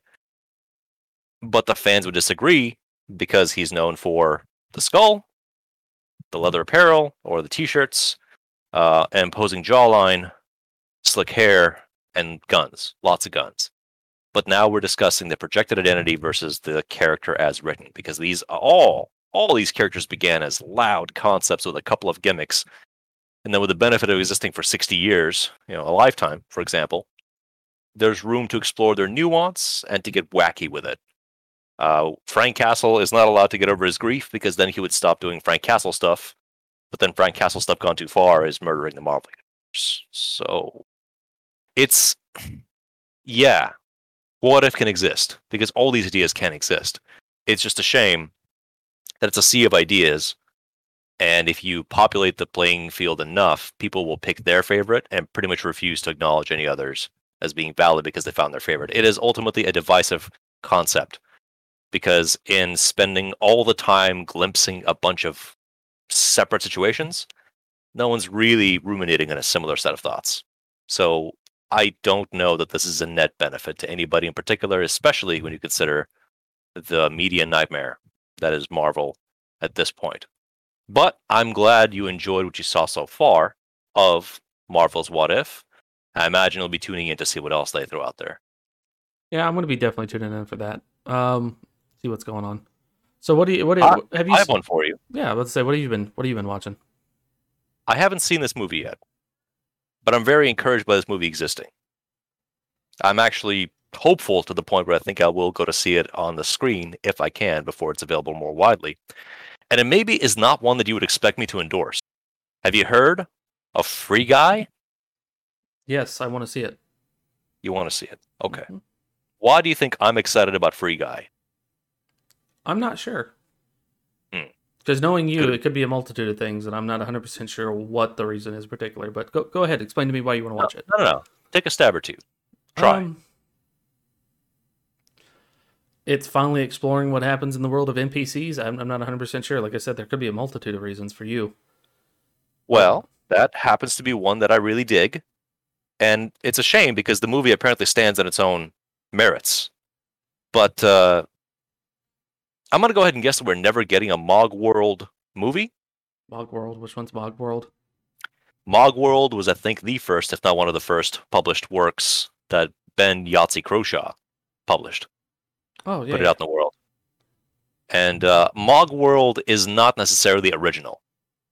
In fact, I think I need to start reading the Discworld books because Mr. Pratchett wrote a lot of good shit, both leading into and defying genre tropes of fantasy. But I hear Discworld, I've heard it for years, but I'm more interested now to see what the writer can do, especially as he became greatly embittered in his life due to Alzheimer's being a fucking problem.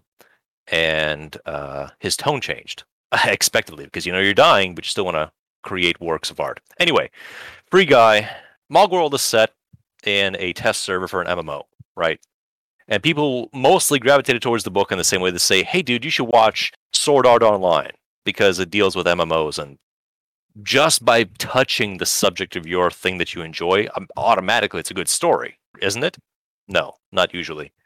Mogworld was following the improbable third-hand account of an NPC that survived a server wipe, develops abilities outside of what they're supposed to. Not necessarily superpowers, just, I get to persist, and I get to explore this world from a very different perspective and possibly make friends along the way, and to figure out what the nature of myself is.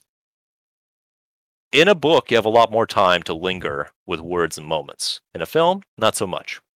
So I'm not surprised that Free Guy, for aesthetic reasons, borrows more from Fortnite and GTA than, say, Final Fantasy XIV or EverQuest. I'm not surprised by this. What I'm pleased to hear, if not see, is that we are addressing the surface of it being a game. We're addressing the context of being within a world that appears to be a simulation. We're addressing the world witnessing this through modernity of streaming and media exposure. And we're here to laugh, and we're here to blow things up, and we're here to possibly have character growth. That's a lot of positive elements in a movie that looks pretty empty on the outside, especially with poster and such, and Ryan Reynolds' gormless face. But I'm excited by this because it might have a conversation with its audience that I'm interested in hearing and having while giving us laughs and action and suspense. And ultimately, I think it's going to be a bit of a throwaway, regrettably, but I'd like to see it do well, or at the very least, spend my time with this concept. But it's almost kind of like, remember College Humor's Eskimo Dating Words sketch? Oh, yeah. You remember Clone Bone? Yes. Okay. It's not fair to this movie that I'm basically looking at it going like, you remind me of this other person I really wanted to bone. That's not fair. I can let the movie speak on its own terms. But that's kind of why I'm picking it out of the crowd thinking, holy shit, I think I'd really like to participate in this. I probably won't see it in hard print in a long time, and I don't know which service it will end up on. Probably Amazon when it's all said and done. But if it's still in theaters and time is available, I think I'd like to go and take my wife with me. So that's an example of a positive towards a new thing coming out, so that the audience is like, oh, Browbeat just shits on everything that's new. No, not the case. But I am very sensitive to laughing at versus laughing with the audience. Kind of the same way people say you should really watch Big Bang Theory. That's like a really good show. Guys, I don't think so. I think it's a very toxic show. But, maybe it's just not for me. So that's Free Guy, and I'm guessing since you're excited, you also like to see it. So if we happen to see it, we can discuss it, yeah? Yeah, I don't know if I'm going to theaters to see it. I may. I may go early one day and go watch it, and then we can discuss it. I haven't seen anything else I really want to watch. I can go watch Suicide Squad, but I don't know if I will. You should. It's one that I will be seeing with my wife. I got HBO Max. Why? So I'll probably go watch. Do you know why? Why, sir? Why am I gonna go see the Suicide Squad? James Gunn. Because, well, yes, but James Gunn is not always for everyone. Do you remember the movie Super? Yeah, that's the Superman clone. No, that was something else. Yeah, my bad. Super. Super's the one with I can't remember the comedian's name where he thinks he's a superhero or some crap like that. Shut up, crime! Yes, that one. Yeah. I would say Super is curious, but I can't really say that I enjoyed watching it. It was fun at the time. I may enjoy it this time around too, but it's very mean, and it's very pessimistic. And like you say, it's engaging with the delusion of thinking that you have a supernatural ability to affect the world, where in reality you have a costume and a pipe wrench. And I mean, you can do damage with that pipe wrench, but that's Frank Castle when he's out of ammo and out of training and out of muscle. Super is an interesting idea rolling out on screen, and you see it and you go, boy, okay, that's curious. But I can't endorse it and say, go see that movie. You remember Slither? Yeah, that's what's his name? The guy who played Yondu. Michael Rooker, yes. Thank you. Amazing man, Michael Rooker. Yes, he's very, very and good Nathan actor. Fillion. And Nathan Fillion. And that's why for the longest time I didn't watch Walking Dead, because by episode 2, I think they left Michael Rooker like on a roof, chained up to die, and I said, nope, I'm outie. I can't watch the story in good conscience. I think that was one of Elizabeth Banks' first films too. Maybe, but point being, the reason I bring these up is because James Gunn wrote those and directed those. And James Gunn has a lot of curious things to say, but James Gunn is also not a infallible quality. Not everything he has to say is something you should really be interested in. People really enjoy Guardians of the Galaxy. I haven't rewatched them in some time, but that's James Gunn playing polite under Marvel rules, if you will. So having James Gunn be around to, again, have a superhero conversation, but on his terms, as I'm given to understand, the movie is actually reasonably violent. I am curious to what he can say with these characters, but it's almost as if to say, I'm not invested in any of the people appearing in this film. but I would like to see actors enjoy themselves in creating a movie about a subject of basically marching out villains to die. In context, it is an interesting conversation. In execution, it appears to be competent. The mix of violence and humor is cathartically satisfying for me. And of course, even though it's positioned to be a sequel to the, what was it, 2016 Suicide Squad? It's not a sequel, but not a remake either. Right, it's nebulous. And that's what makes it curious, because this world acknowledges that other things have happened, but this peek into this world gives us time to spend. And to watch an idea, even a middling one done well, is something I take satisfaction in. So I would like to see a modern production of a miserable story, but this time edited and executed well, because I think film craft is exceptionally satisfying when the pieces work how they're supposed to, with less studio involvement. But by no means am I expecting a masterpiece either. This just appears to be a good one for a change. Hence my trepidations towards looking at the banner for Dune, thinking, oh boy, I don't know how to feel about this. I never saw the original one with Sting and other people. I just know Sting's in it in the 80s. If nothing else, you could go in with, yeah, Sting's in it. The Lynch iteration of the movie Dune. It is an experience. It is not for everyone, and it is very 80s, and it gets more impressive when you consider what had to happen for that movie to exist. On the other hand, Denis Villeneuve, not a lot of his movies do very well money-wise. They're costly, especially Blade Runner 2049. But I like to see him paint with color, shape, and framing. It is very satisfying. It's just that I have to be less invested in the story it's based on, and more about what this filmmaker wants to express with what he's given, the confines that he's given. So, on those terms, I'm sure it'll be a visual treat. But at the same time, even if you watch the new Dune and the old Dune, Chucks, I don't know that either one of these represent the book / the books, the world setting. You'll get mood, but it's hard to grip what the real themes are, and that's something that Mr. Tex addresses pretty well. Yeah, And that's hard, because you can and you should appreciate things for what they are in isolation, but then context happens, and I think it benefits the person who is engaging the idea or the craft in front of them to then also process it in context to themselves, to the property that's involved with, etc.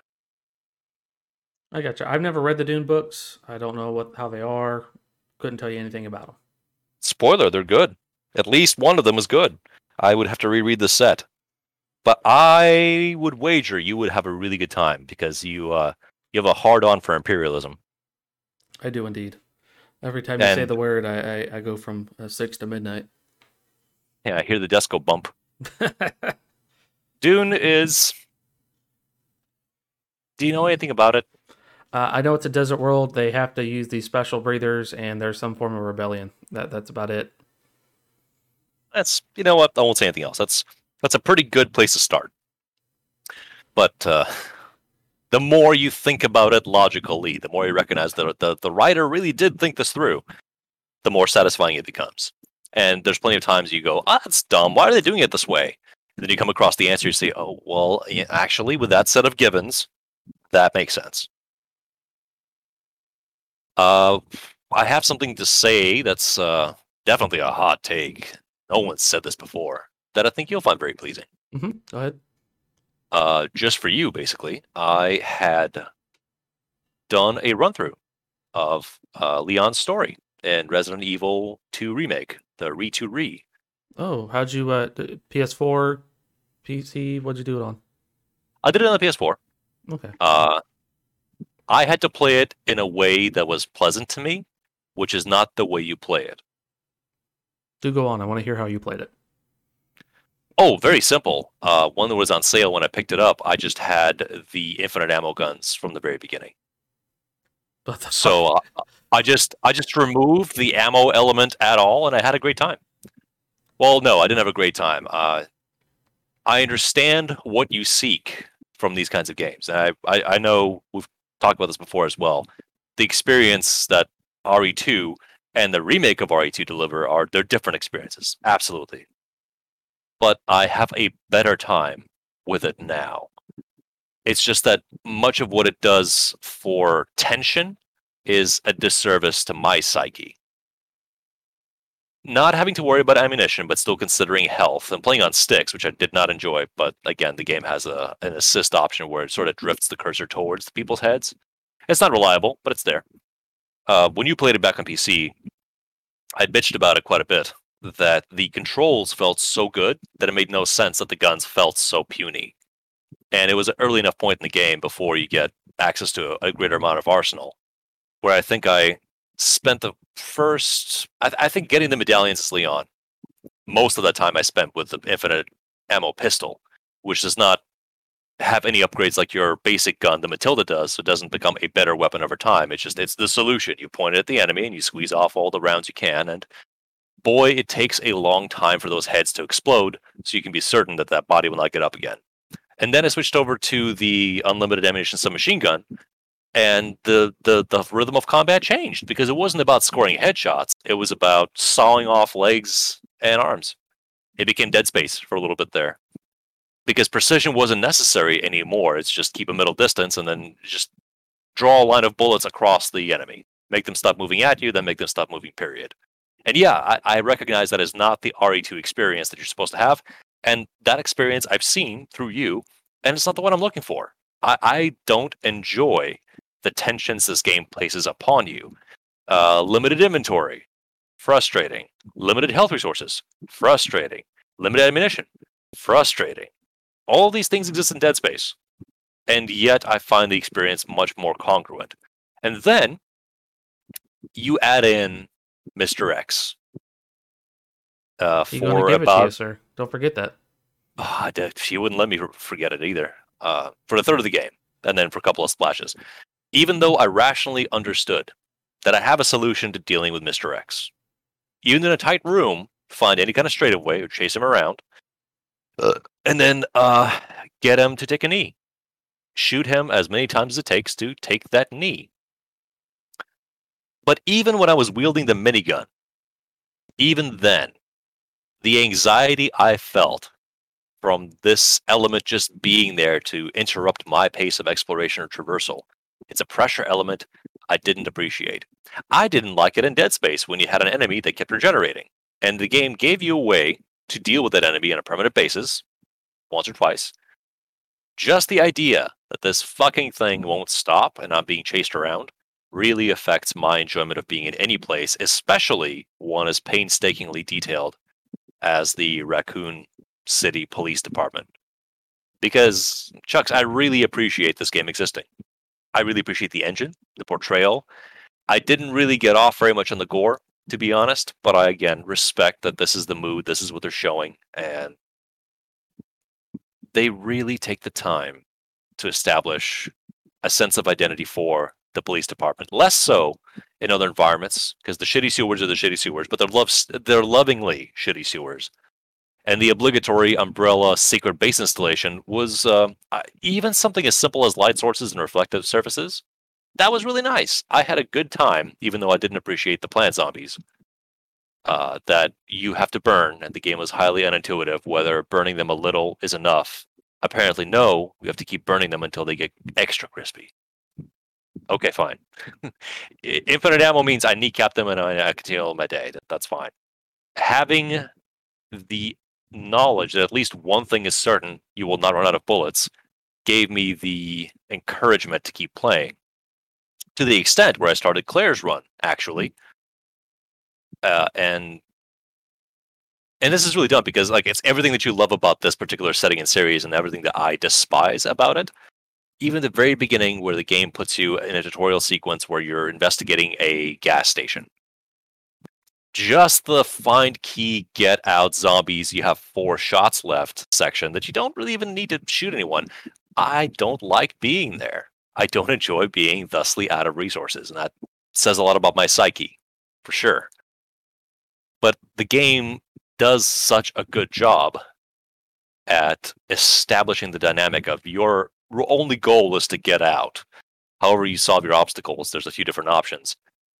I thank it for doing it well, and I hate every second of that experience because maybe I want to stop and peruse the shelves. Like I really just want to look at this well-detailed convenience store that's supposed to be a high-budget replica of whatever any other fucking place you've been to that looks like that. The game says no. The lights are going to flicker. The blood's going to start pooling at your feet, and you need to get out because what's important is not that this place looks fantastic. What's important is you got to go meet the other character by the door. And then Hamburger Man is going to make everything worse.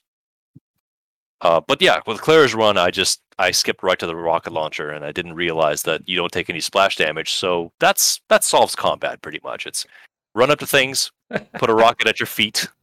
It's really encouraging because when the zombie corpses are glowing orange from the heat blast, you know they're not coming back. So again, it resolves insecurities and anxieties. And I'm playing with a guide too, so I came across a lock. Oh, it's this. Lock opens. I am skipping massive chunks of the normal play experience of really just staring at your shoes going, okay, so if I have to get the scepter and then get the jewel and then put it in the box and then it gives me a badge and the badge I put in the dongle. I have 2 shotgun rounds, half a herb. My pistol's wet so I can't fire it. I have diarrhea, but I have to get across from here to there without getting eaten to death by dogs. Yeah, I don't enjoy playing those games, but I'm taking the time to place myself in that environment to experience them at the very least. So let me. I just want to make sure I heard this. You enjoyed the game. I had a really good time. Okay. Once I tailored the game to the way it's not meant to be played, I had a really good time. I am not sure if I'll continue to have a good time with things like the additional episodes and such. I hear that people didn't like excuse me just a second. Oh, you're good. Kendo, Sherry, Hunks. So extra pieces exist, and the next remake, the 3 remake, is the ones the fans didn't enjoy very much because it got to more action. But to me, the series is always low key going to action. You just spend a certain amount of time feeling like you're disempowered, like Wolfenstein: The Old Blood. Yeah, you spend a level crawling around, stabbing dogs, and trying not to get minigun to death. And then after that, you get your weapons back, and you're an unstoppable murder machine. So, while I definitely appreciate the dread of trying to going around corners and such, and really trying to get just pulling teeth, I have nothing. I'm down to pulling matchsticks, and I have to try to make this work.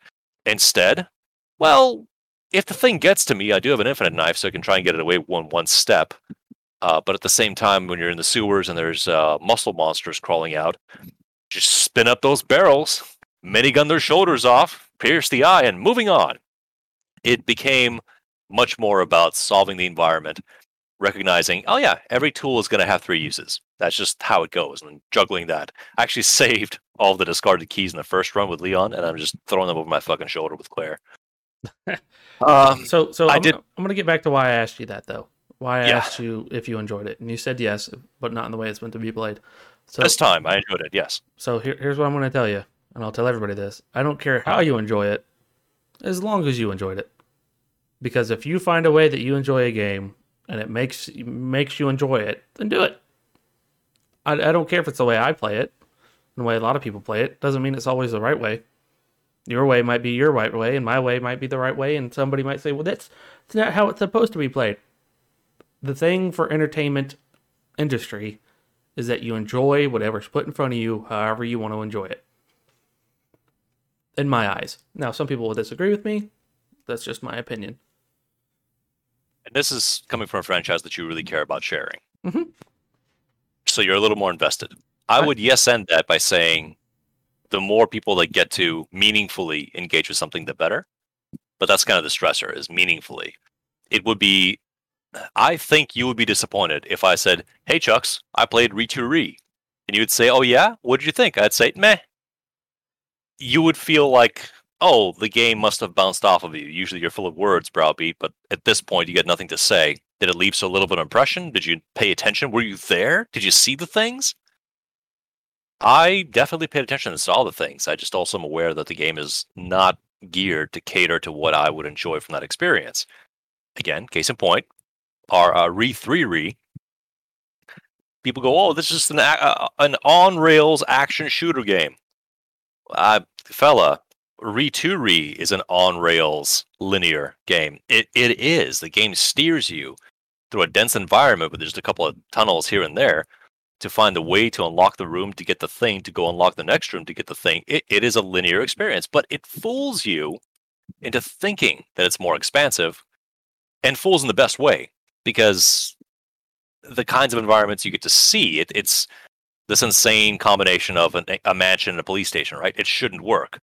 But at the same time, it feels really good, even if you're not invested, to go into the star's office of the police station. And just the mood of the room is different. It seems more relaxed, or it seems like you kind of belong here, even though as Leon you don't. The place where you are has identity in the same way that the Shimura has identity in Dead Space. It's industrial as fuck. Yes, it's going to be a rusty spaceship for most of its time. But where you are trying to survive matters more than not at all. I think that is value added. And just because I'm never out of bullets doesn't mean I feel safe necessarily. And especially when you throw in a anxiety-inducing element that I didn't go to look up and see what the time window is on Mr. X, how long it takes for him to get back up. Sometimes, since I had the volume down a bit, he just appeared around me and took a haymaker to me. The Ada Wong section I didn't really appreciate very much, but I understand how it works, and I get what it's for. And apparently Claire has her own version as well. Mm-hmm. But you're not here to shoot things. You're here to navigate and hack. And whether it's open the door before Mr. X comes up and punches you, or open the door before you get incinerated, I appreciate the puzzles existing. They were my least favorite parts of execution. But it's an action experience, and you don't want to die in a fire, so make it work. I wasn't even sure, really, how the pace would go, because throughout the entire last third of Leon's tale, if you will, not by time spent, but by events or settings, I couldn't tell how close the game was to finishing. I really didn't know. I thought to myself, okay, we just had a big boss showdown, but will we have another boss showdown? Will it be something else I got to do? Some sort of gimmick, escape sequence? Oh, there's a counter timing down the screen. Okay, well, the Metal Gear and Resident Evil from PS1 tell me that when there's a timer on the screen, that's got to be like the end escape sequence. So that's probably how it's going to go. And I had a great time watching these characters in high fidelity get action around with having the most tolerable Resident Evil dialogue so far. Clearly, there have been some rewrites.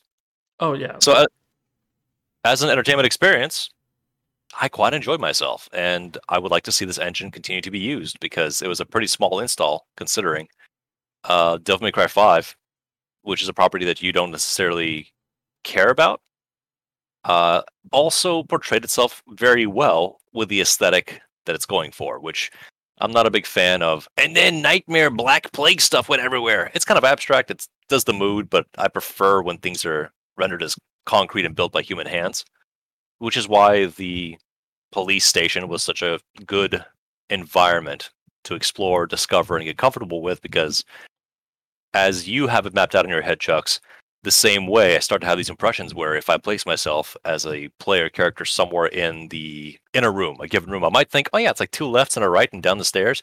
Yeah, the dark room. You gotta have the dark room.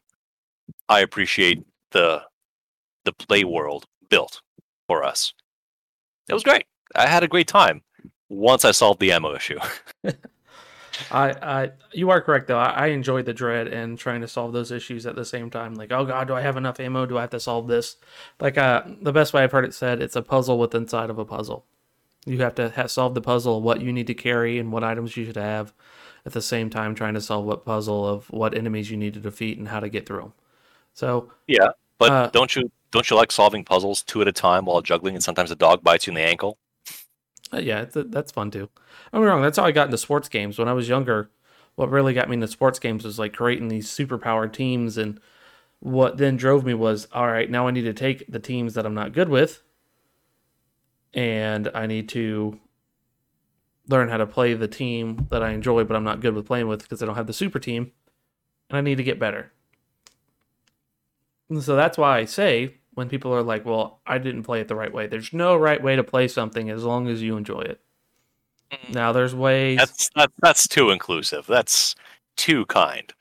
It is. Because if we're using a contrasting elements comparison here, I don't think that most people who build their games are building their games with speedrunners in mind. And speedrunners may occasionally enjoy playing a game on the terms the game is setting, but as a particular subculture, their whole deal is how can I break your shit and make it look good and fast? Versus whatever the prescribed experience is. And some games don't have difficulty options, some games don't have any customization. The game is as it is, go find out. And others have accessibility or difficulty or resource management or puzzle complexity, etc. And they say, here's sort of the tone we're setting. Here are the parameters you can adjust for your own experience. Yeah, no. I think there are sometimes people play games in a way that hurts their experience actively or aggressively, and then they say game bad. Whereas you never establish an interaction language with the game itself to discover what about it works and doesn't work for you and how to navigate forward. Because maybe you want to suffer through a clumsy system to get the writing to happen to you, to get the story. Or sometimes you say, okay, fine, I'll build up the levels to get this ability to see what else you got in your toy box. But if you... Let's take Borderlands as an example. There's a window of space in levels that the game has where it would like you to be the following level to be in this area to get the most out of it. If you find a way to skip to late game areas as a starting character and then complain that everything is hard and the game is bad, there was a, quote, way you're supposed to play the game to have the most fun. You ignored that explicitly, and now you're complaining you're not having fun. Right? Yes, but what I'm saying is the entertainment field is meant for you to enjoy whatever that's put in front of you. If you find a way that is not normal to enjoy it, if you enjoyed it, then in my eyes, you did it right. It doesn't matter how you did it. Even like you said with speedrunners, games aren't meant to be played that way, but guess what? People find a way to entertain and enjoy themselves playing that game. So my opinion is, well, if you enjoyed it, and it's even though, yes, the game is supposed to be played within like a 7-hour period, but you found a way to beat it in like 2 minutes, good on you. If you enjoy doing that, good for you. If you have excitement playing whatever you purchased or playing or watching, then good on you. That's what entertainment's there for. It's to entertain you and for you to enjoy whatever you're doing. Now, But also, mm-hmm. that implies heavily that this is you in isolation. Not so if it's a shared experience. And the way you enjoy it the best is if other people are having a bad time. Then the conversation develops a little differently, right? It can, yeah. You're having fun. You enjoyed it, but everybody else is not enjoying it. So... because of you. Specifically, the actions you're taking are causing others distress. The consequence is the others will either make you stop, or if they can't, they'll leave. And then you get to stop having fun, but you had fun. So good for you. Hopefully that doesn't have any lasting consequences. True. I mean, people do that on Fortnite and all other games, and they cheat in what they would consider cheating and with aimbots and stuff. Are you having fun? Yes. Is everybody else getting pissed off? Probably. So... yes, like you said, are you enjoying it? Yes. So you're enjoying the experience you wanted to experience out of that entertainment piece. But now either A, they can adapt to you, or B, because it's a vast majority and you've been outruled, they'll consider it cheating, and now that's no longer fun. So now you are kicked. I get that too. So now do you need to change what you're doing to fit the criteria of what everybody else is? Most definitely, if that's what the developer says.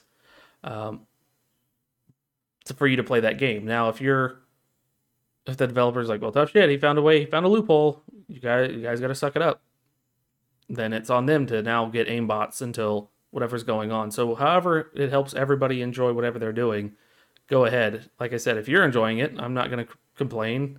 You're playing a single player, third person shooter. So the way you did it with infinite ammo, hey, I have no complaints. No bitches, no gripes, no nothing of the sort. So you enjoyed it.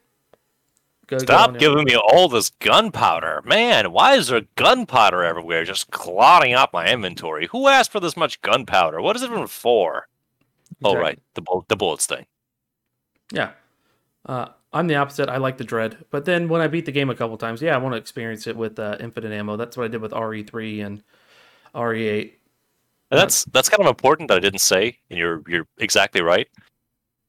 There is an intended first pace when everything is new to you and you don't know what the game entails in specifics, just the theme. It's exciting and it's pleasant to have the game roll out and happen gradually. Whereas if you do want to come back to it, you can't really put the toothpaste back in, right? Mm-hmm. There may be some changes, but you kind of get how this is going to run. It's less of a let it happen to me and more, well, what can I do? How can I fiddle with this? How can I change this up? So, on repeated runs, what you ask of the game is different than what you might in the beginning. Yeah, your first time experience in a survival game probably should not include a removal of a confinement or restriction that is integral to the fear. But if you happen to unlock the infinite flamethrower or whatever, sure, rock that if you want to. Just the price is you're a little bit less afraid. But maybe you don't want to be. Maybe now it's time to show the game who's boss. Or start modding it. But there's value in the initial packaged experience. It is designed to do the following things. Ignore that at your peril. Right. So I'm glad you picked the game up. I'm glad you enjoyed it in the way you did.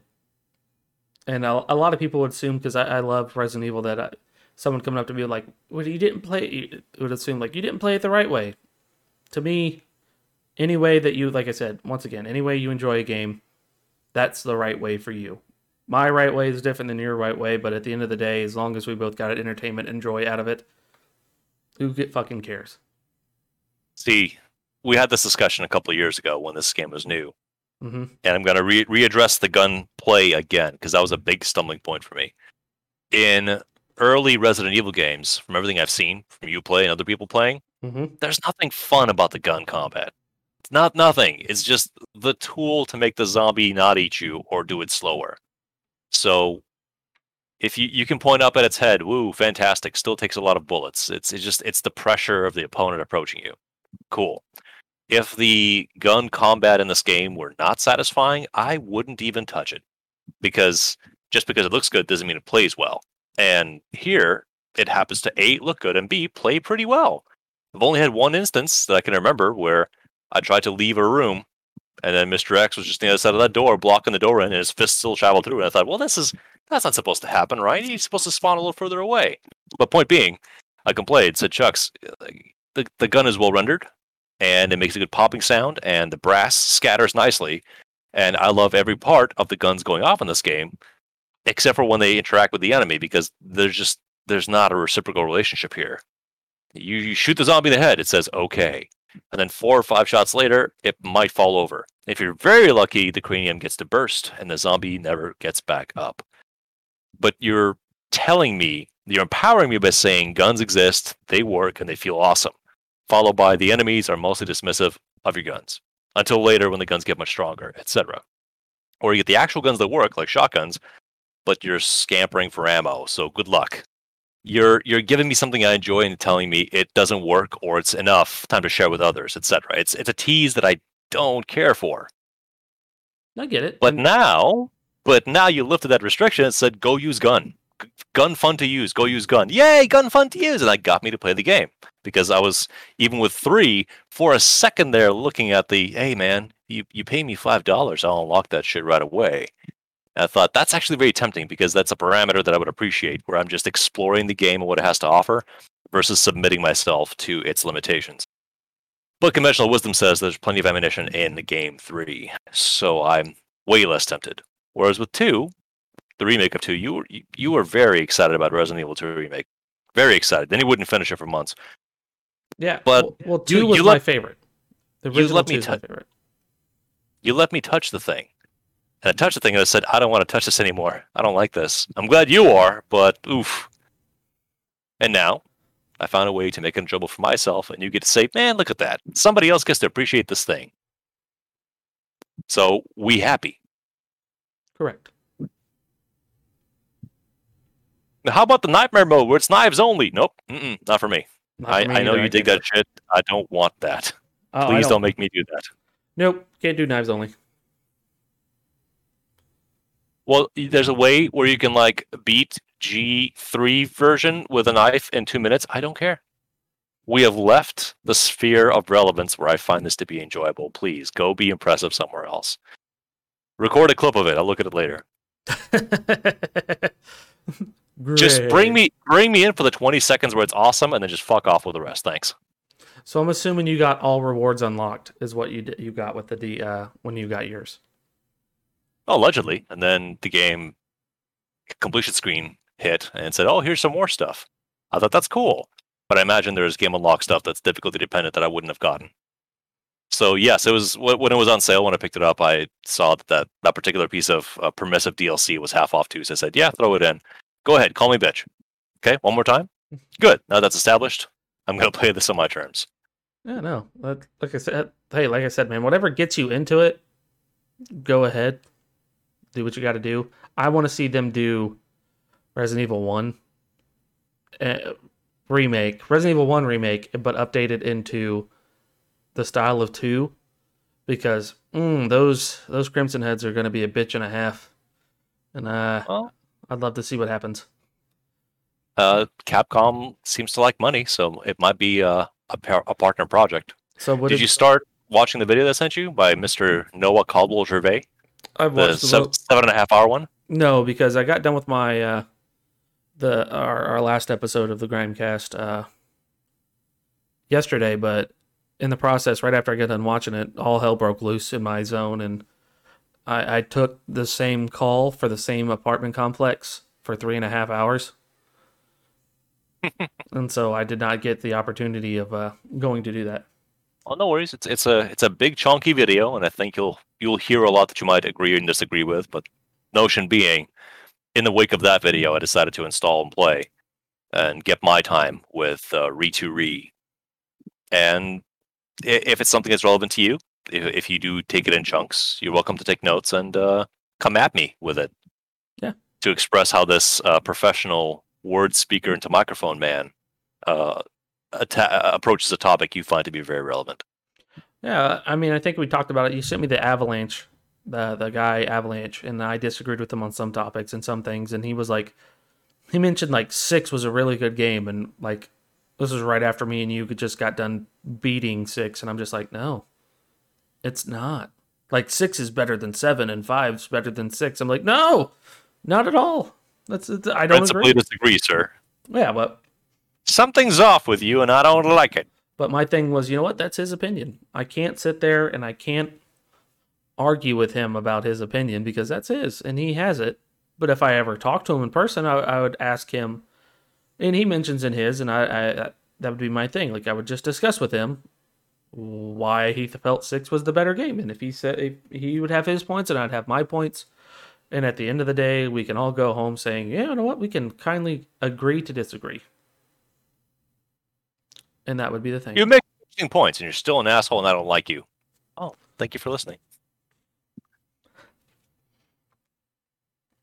Well, I do you? No, go ahead. Do you have any notes for me for what I might be up against with Re3Re, or just leave it alone and probably the next week when I get to it, I'll let you know. No. Nemesis is not as big and bad as everybody tells you he is. He's not like Mr. X. In the original 3, he was better than Mr. X. And then from there, you need to, like in this one, he's there, but he just pops up and he only follows you. He's not as terrifying. So I don't worry about him as much. If you get all the infinite ammo from the get-go, the game's super easy. But I played it on super, super hardcore mode, and it became really difficult. But it wasn't too bad. Okay. So I think you'll enjoy it still with infinite ammo. I just don't know how you're gonna play and feel, and so I'll let you experience it. But Nemesis is not as hard. The intro takes a bit before you get into like actually playing the game. It takes about 20-30 minutes. But the game, if I ran through the game, I think the quickest I did it was like an hour and a half. Okay. So that's pretty quick. That's lickety-damn split. Yeah, no, I was just gunning it through everything, and anytime Nemesis showed up, I was just like giving him the middle finger and just running like do. But I think you'll enjoy it, man. I think if you had fun with 2, you'll have more fun with 3 and the pace with it being action and everything. My biggest issue with it is Nemesis is not like Mr. X. He doesn't hunt you down. He's not constantly after your ass. And That's honestly better for my psyche. It is for you. For me, it was different. And the game was too short. Even Oh, even trying to play it, I think my first run through was like 5 hours. Like I want to pull up the Angry Joe thing, like 4 hours. Like and that that's depends on what you pay for it, because sometimes when you rush in quick because it's hot, new, and fresh, you're going to have that feeling, especially if money doesn't come easy. Really? I spent how much to get just this? Ah! yeah, no, that's how I was with that. Like I spent $70 to get that, and I beat it in 5 hours and got certain things unlocked, and then I kept doing it. So like, was I disappointed in the length? Yeah, but do I? At the end of the day, is it a good game? It's a good game, and I think you'll enjoy it. So I hope you have fun when you play it. On the basis of an entertainment experience, I'm reasonably certain I will enjoy it, because I am marveling at what the artists and engineers, not the writers, but what the artists and the engineers are able to accomplish visually and sometimes mechanically. Just little touches that are very satisfying.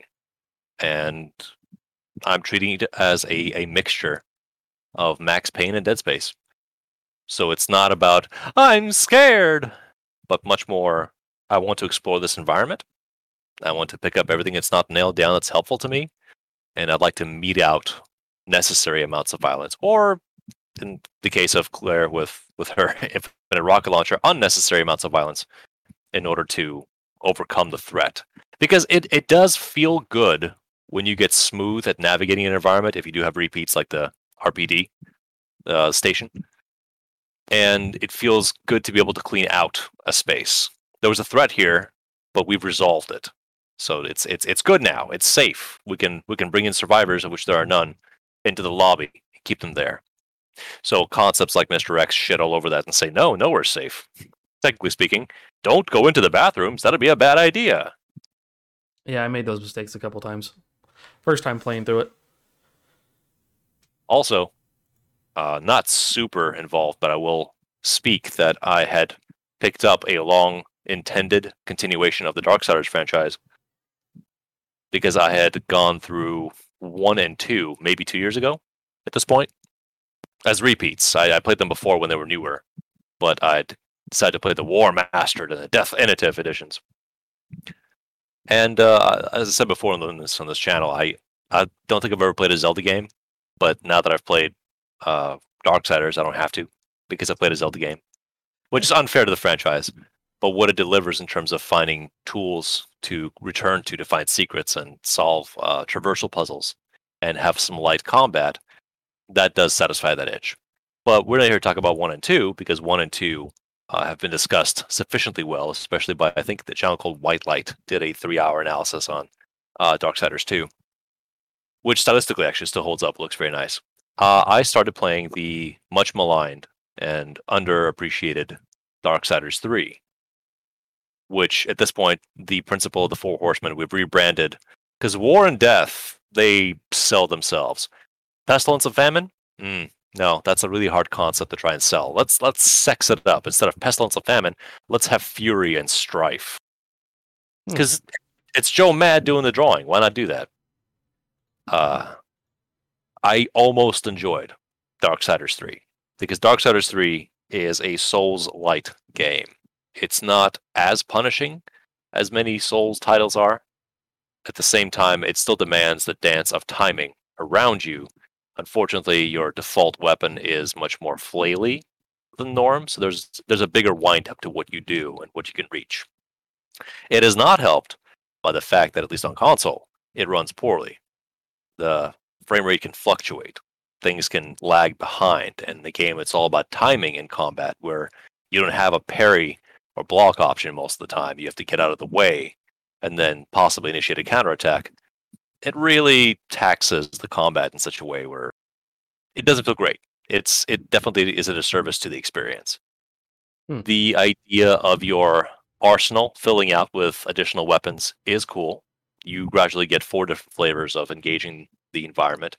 stylistically, it's very satisfying because the first thing you do, you get a fire form, and that just the way it reads is you're immune to lava, which kind of a good way to start. Just if there's a lava flow, you can just wade through it like thick mud, and you get a sick double jump. The integration to other skills that apply, such as you're really heavy and you can transform into a gravity ball to traverse certain magnetic crystals. That's cool. That's neat. But then adding in a caveat that if you're in a body of water, you just sink to the bottom and move normally. Nice. That's not necessarily a super transformative thing for a game, but I appreciate the attention to detail. The flip side of that being your last traversal power you unlock, which is, I guess it's supposed to be able to freeze time, but effectively you can run on water as if it's the floor. So, in a game that asks you to navigate dungeons and corridors, caves, ruined cities in a linear fashion, spicing up your traversal is very helpful. It keeps you engaged with saying, oh, if I use these skills like that, remember that one ledge I couldn't get to? Now I can get to it. So your explorative itch, kind of like Resident Evil actually, gets satisfied. In terms of becoming stronger, there was definitely a point in the beginning where I was fighting uphill where every enemy encounter was very meaningful. You don't want to die and go back to however long ago your checkpoint was. You don't want to lose your currency either. So it was tense to have to progress forward at all. Every boss was a serious concern because your number of heals and solutions to their challenges is also limited. And then you hit a plateau if you explore enough where the game has a couple of boss designs that were not like once you solve it, you know what to do, you dodge out of the way. Mr. X is not a threat anymore, you just know what to do. But coming into it was quite frustrating because I was going about it in a way that wasn't it was a bad solution. So to the point where I had to crack open a guide and say, okay, I'm missing something. What am I missing here? This is not a punch in the face kind of boss. This is a figure out my gimmick and then work with it kind of boss. Whereas on the other hand, there was one, I forget which sin it was. I think it was supposed to be Sloth, but they had, again, sexied up some of the sins. Is a big fat bug sitting on a throne carried by smaller bugs. And that was fairly apparent. Take out some of the smaller bugs so the throne flips over and the big fat bug gets up and starts swinging a hammer around. That wasn't a complicated design, but it was very well executed. I dug that. Then the boss that I was upset at was a demon seated inside of a large tentacle of a monster octopus. And the tentacle would whip itself around the arena, hitting almost everything, stand up in the middle to spew out poison pools that persisted and made your options more difficult. Just being a nuisance. And the window to hit this person was very narrow. It would move around quite a bit. That was the one that I had to stop and consult a guide. And then eventually, when that fight phase is resolved, you stop whipping it in the face, the floor falls away, you fall into a body of water. And then it's another gimmick. You don't attack the octopus, you trick it, Zelda style, into inhaling the bombs that are in the area. You have to tail the bombs behind you, Galaxy Quest style, where it's not too close that it goes off, but it's not too far away, so it doesn't drift away. I get the gimmick. I did not enjoy the gimmick. But that's how they answered the question. How are you going to kill the octopus? You won't. It'll kill itself. I know it's a very specific example, but in the pantheon of Souls-like games, there aren't too many bosses that are gimmicks. Most of the time, direct damage will work. It's a matter of learning the dance. But when there's that one that breaks its own rules, you remember it, and you remember it for all the wrong reasons. Because you stopped having fun. It said, fine, fucker. I'll solve you, and we'll never speak of this again. Which usually is an unfortunate moment in the game. So Darksiders 3 happened, and I'm glad that I got to see it. The story does not matter, unfortunately. But then again, if they're comic book stories, how many times can you rehash? And then the Charred Council, they dispatched the horsemen, but then one of them is scheming, and one of them is in trouble, and you have to go and correct injustices, collect the 7 deadly sins, and that will give you the power of friendship, or something to that effect, right? You're here for the action, the visuals, don't worry about the writing too much. By the way, your protagonist is going to be a sassy and empowered female. No real character depth too much, just badass. My hair's on fire. Which, to be fair, if you have to have a visual representation of what your power set is, your voluminous comic book hair being a different shade or color is a very effective quick hand for, oh yeah, I'm using these powers. Darksiders Genesis / Darksiders 4 is more of a surprising delight, actually, because I thought to myself, this is an okay game, until getting to about the middle, I thought, oh, this is actually quite good. It is a co-op twin-stick shooter that you can play by yourself. And the characters you switch between, two of them, one is decidedly a fight at range character, and the other is very much a come get in my face character. Your general idea of loading into a dungeon for each level, and then traversing it, opening doors, solving puzzles, fending off waves of goons, and then showing down with the boss, it's all pretty familiar for the most part, being a top-down, dodge-oriented twin-stick shooter. Again, direct the damage wherever you want it to go. That's not the surprising part. And developing the moves for the characters is also not necessarily very surprising. The delight of this game comes in its meta skill tree, because you get a shared skill tree for your two characters with sockets that you fulfill by collecting enemy, let's call them essence orbs. Sometimes they drop them. And those orbs can level up, and that drives your overall power level in the game. And as they level up, they have effects that range from something boring like increase attack to something more exciting, like sometimes when you dash, you leave behind a fiery streak on the floor, which will damage opponents, depending on its overall level. So it introduces a collectible mechanic into a game that has you fighting a bunch of dudes anyway, and for doing so, you develop more abilities and get stronger, so you can fight more dudes. To get more currency, to get upgrades, to fight more dudes. It's a lot more cohesive, weirdly, than a Souls-like game where the act of the combat is enjoyable and incentivizes you to have more combat, as opposed to a game that pressures you, where every encounter, unlike Resident Evil, when you kill people, when you defeat opponents, they leave behind something useful. Whereas in Resident Evil, it's strictly so they get out of your way. If you can run past them, do that. If you can't, spend the resources, put them down. What do you get? Nothing. Nothing good happens outside of them not wanting to kill you anymore. So I still haven't finished Darksiders Genesis. The writing is a little bit better. They have there's a game called Battle Chasers that I talked about a few episodes ago that is made by the studio Airship Syndicate, who did this entry into Darksiders. And this is a much more practiced and better iteration of their art style as well as their mechanics. So for a B-tier market, I'm quite impressed with what I'm seeing here. It is a pleasant surprise to have the game not just be okay, but actually pretty enjoyable. And I have to point out that this is a game made for two that I'm playing by myself and having fun with. That's pretty rare. Typically speaking, co-op games just don't balance well when you're by yourself. So if Chuck's ever wanted to play Darksiders Genesis without any prior context of the Darksiders games, good news. Works perfectly fine on its own. And you need to know exactly nothing about the game to have a decent time. I am highly intrigued now. We may pick it up, and we may do a run through it. And, let's take a look. Let me type this into the old search bar. Darksiders. Excuse me. Yeah, look at that. $30. It exists. And it's a co-opper. Although how well the progression works with two players, that I can't speak for, because again, something that I got for myself as part of the let's finish out this franchise series, because my attitude towards the games sadly have been I prefer for this to be over now. It is outstayed its welcome. There's nothing new really happening. The environments are good, but the pace is dragging. That was true for 1, that was true for 2, that was true for 3. So far, Genesis is holding its own. Oh, of course, and your hub, because you do have a hub between missions. I really like it when games have a place for you to come back to, like in between the action, quasi-comforting or whatever it is, a safe place. The hub does populate and develop with the missions that you do, and I really like that element.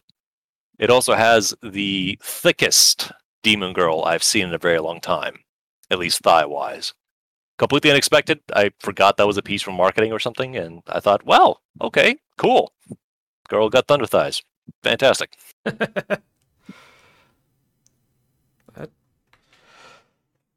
Oh man, yeah, no, I'd be excited to play that. I think there's a couple games I'm excited to play and see. I was on Steam. I'm on Steam. There's been a couple games that I'm curious about. Like, I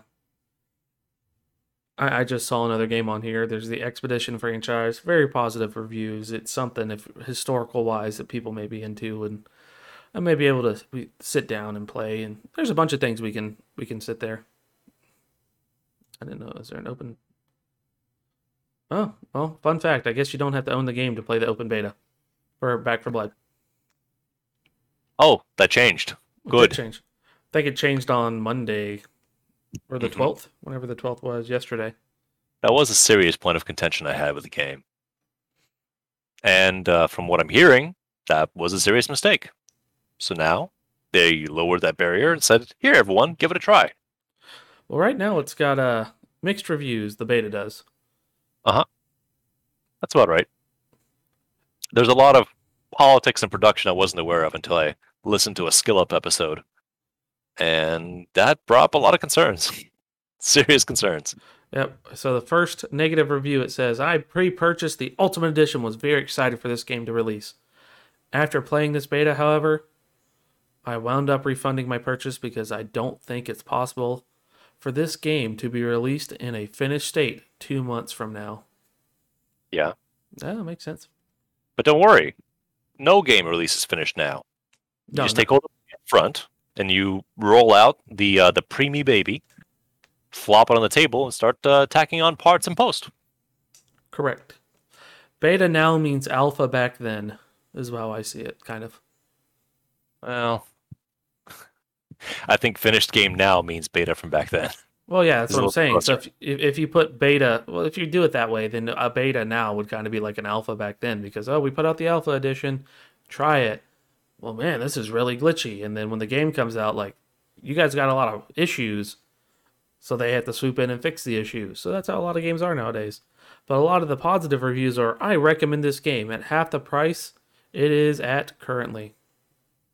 The ringing endorsement. Yeah. It's so good, get it for half. The best game you can buy on sale, or the 45th best game you can buy on sale at this time. Yeah, so the big thing right now, so the next review. I think this game is good fun, but the price is outrageous. It's super definitive. In the first one, the third positive review is, I'm going to get the negative stuff out of the way. $60 is probably too much for this game, assuming what we see is what we get.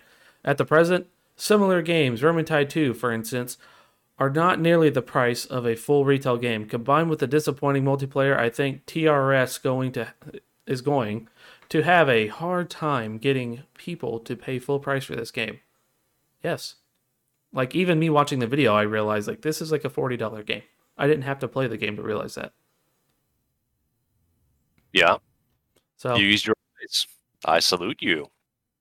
And sometimes you need that to get past screenshots. Screenshots, yeah, it looks great when it's still. You see it move and you think to yourself, yeah, I don't know about this. Yeah. I think I'll abstain. And people are still happily playing Left 4 Dead. Very happily, because the game has a massive mod scene. It's survived for, 8 years? Left 4 Dead 2? Let's find out. Left 4 Dead 2. And right now, this game is competing for that same attention by being less feature complete, asking for more money, saying, no, but guys, we promise we'll make it better later. We'll promise. For real, though. And as was pointed out in somebody else's video, attaching brand connection. Hey, from the guys that brought you this, I don't think anybody involved with the original games of Left 4 Dead is involved with the studio any longer. I would imagine most of them have moved on to other things. So, false equivalency. Yeah, 12 years ago. Almost 12 years. Well, hot shit. And it's still popping now? Regularly on Steam? What hope does this game have? I guess they had to try. They had to try. Yeah, they had to. Knowing how positive it was on Steam, I guess they had to go, okay, let's give this a whirl and see what we do. Now, I think in a couple of years from now, probably Back 4 Blood will be a highly positive game. But like you said, it's going to be required to have touch-ups and stuff done to it. So, who knows? Something I hadn't considered this, but now since the point emerged, games are beginning to have a similar relationship with their audience as TV shows do, because they launch in whatever state they launch in, and they make a lot of promises. Oh, we're about this, and then if their readership continues, if the numbers don't drop off, which they do, the writers or creators throw in iterations and changes. The experience itself changes, and over time, you hear about shows that made changes that got attention, positive or negative. You hear about it. And the ones that stayed about the same just kind of fade from memory unless you happen to be someone who cares about the subject matter or the actors or whatever, right? Mm-hmm. So a show and a game launching now, a game that's good in a year or two, is the equivalent of, hey, so season 4 of this is coming out, and have you seen it yet? You haven't? Oh, well, go catch up. It's actually pretty good now. As in, go through the initial work to get to a place where you will find enjoyment based on my referral. That's and yeah, kind of how people 2 were years. with Castlevania. Like season 1 and 2 are okay, but 3 and 4, oh wow! So what you're telling me is I have to get through 2 bad seasons to get to the really good stuff. And that's why I never came back. I watched what I watched, and I thought, this is really shallow. There's not a lot. There's nothing here. Only because the visuals it was portraying, I don't have a great love for the license, A, and the show happening around the things looking good is not a show that I enjoy, B. So why would I stick around for more? That's the gamble. And ultimately, outside of a subscription, that costs you very little. Watching most shows now, the paywall is turning on the faucet of whatever service is providing that. With games, would you pay $70 now for an unknown quantity? That's less likely than paying $30. $30 with a wink and a nod from a friend who says, "Oh, this is actually quite nice." But it's aged well. But it feels bad on the side of people who are making this, because let's say the employees and the creators care about what they're making.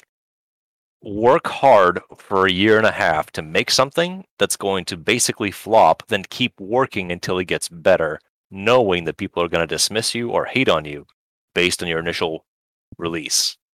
That might have been out of your hands in the first place. Your bosses might have said, yeah, it's shipping in October. And you might have told your bosses that's nowhere near ready. The boss goes, work harder. And you say, well, can we delay it? And the boss just flat out stares you down, and you crawl back under your desk. But then the part of the analogy that doesn't work is that most shows don't get to retcon and change over their initial releases. They either get better or worse with time. You don't go back to re-release episodes, but better now, with bold new casting choices. So just a rumination. Yeah, this Left 4 Dead-like game might be pretty good in a year at half the price. Fortunately, its forebear is good right now. Right now. And what does it go for? $16. What's the game we? Oh shit. Left 4 Dead 2? Yeah, Left 4 Dead 2. I'm sorry. $10. Yep. Left 4 That is Dead an 1, insane. Yeah. Well, you don't need one because you can just have 2 with 1 in it. Nah. Yeah, you can bundle them for $14.98.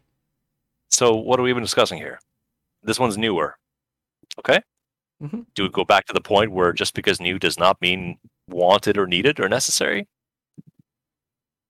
No. I don't know. It's a difficult argument to have, because lots of things that we have come to enjoy we found when we were young and the world was more mysterious and things didn't connect, but we knew we enjoyed certain kinds of shit.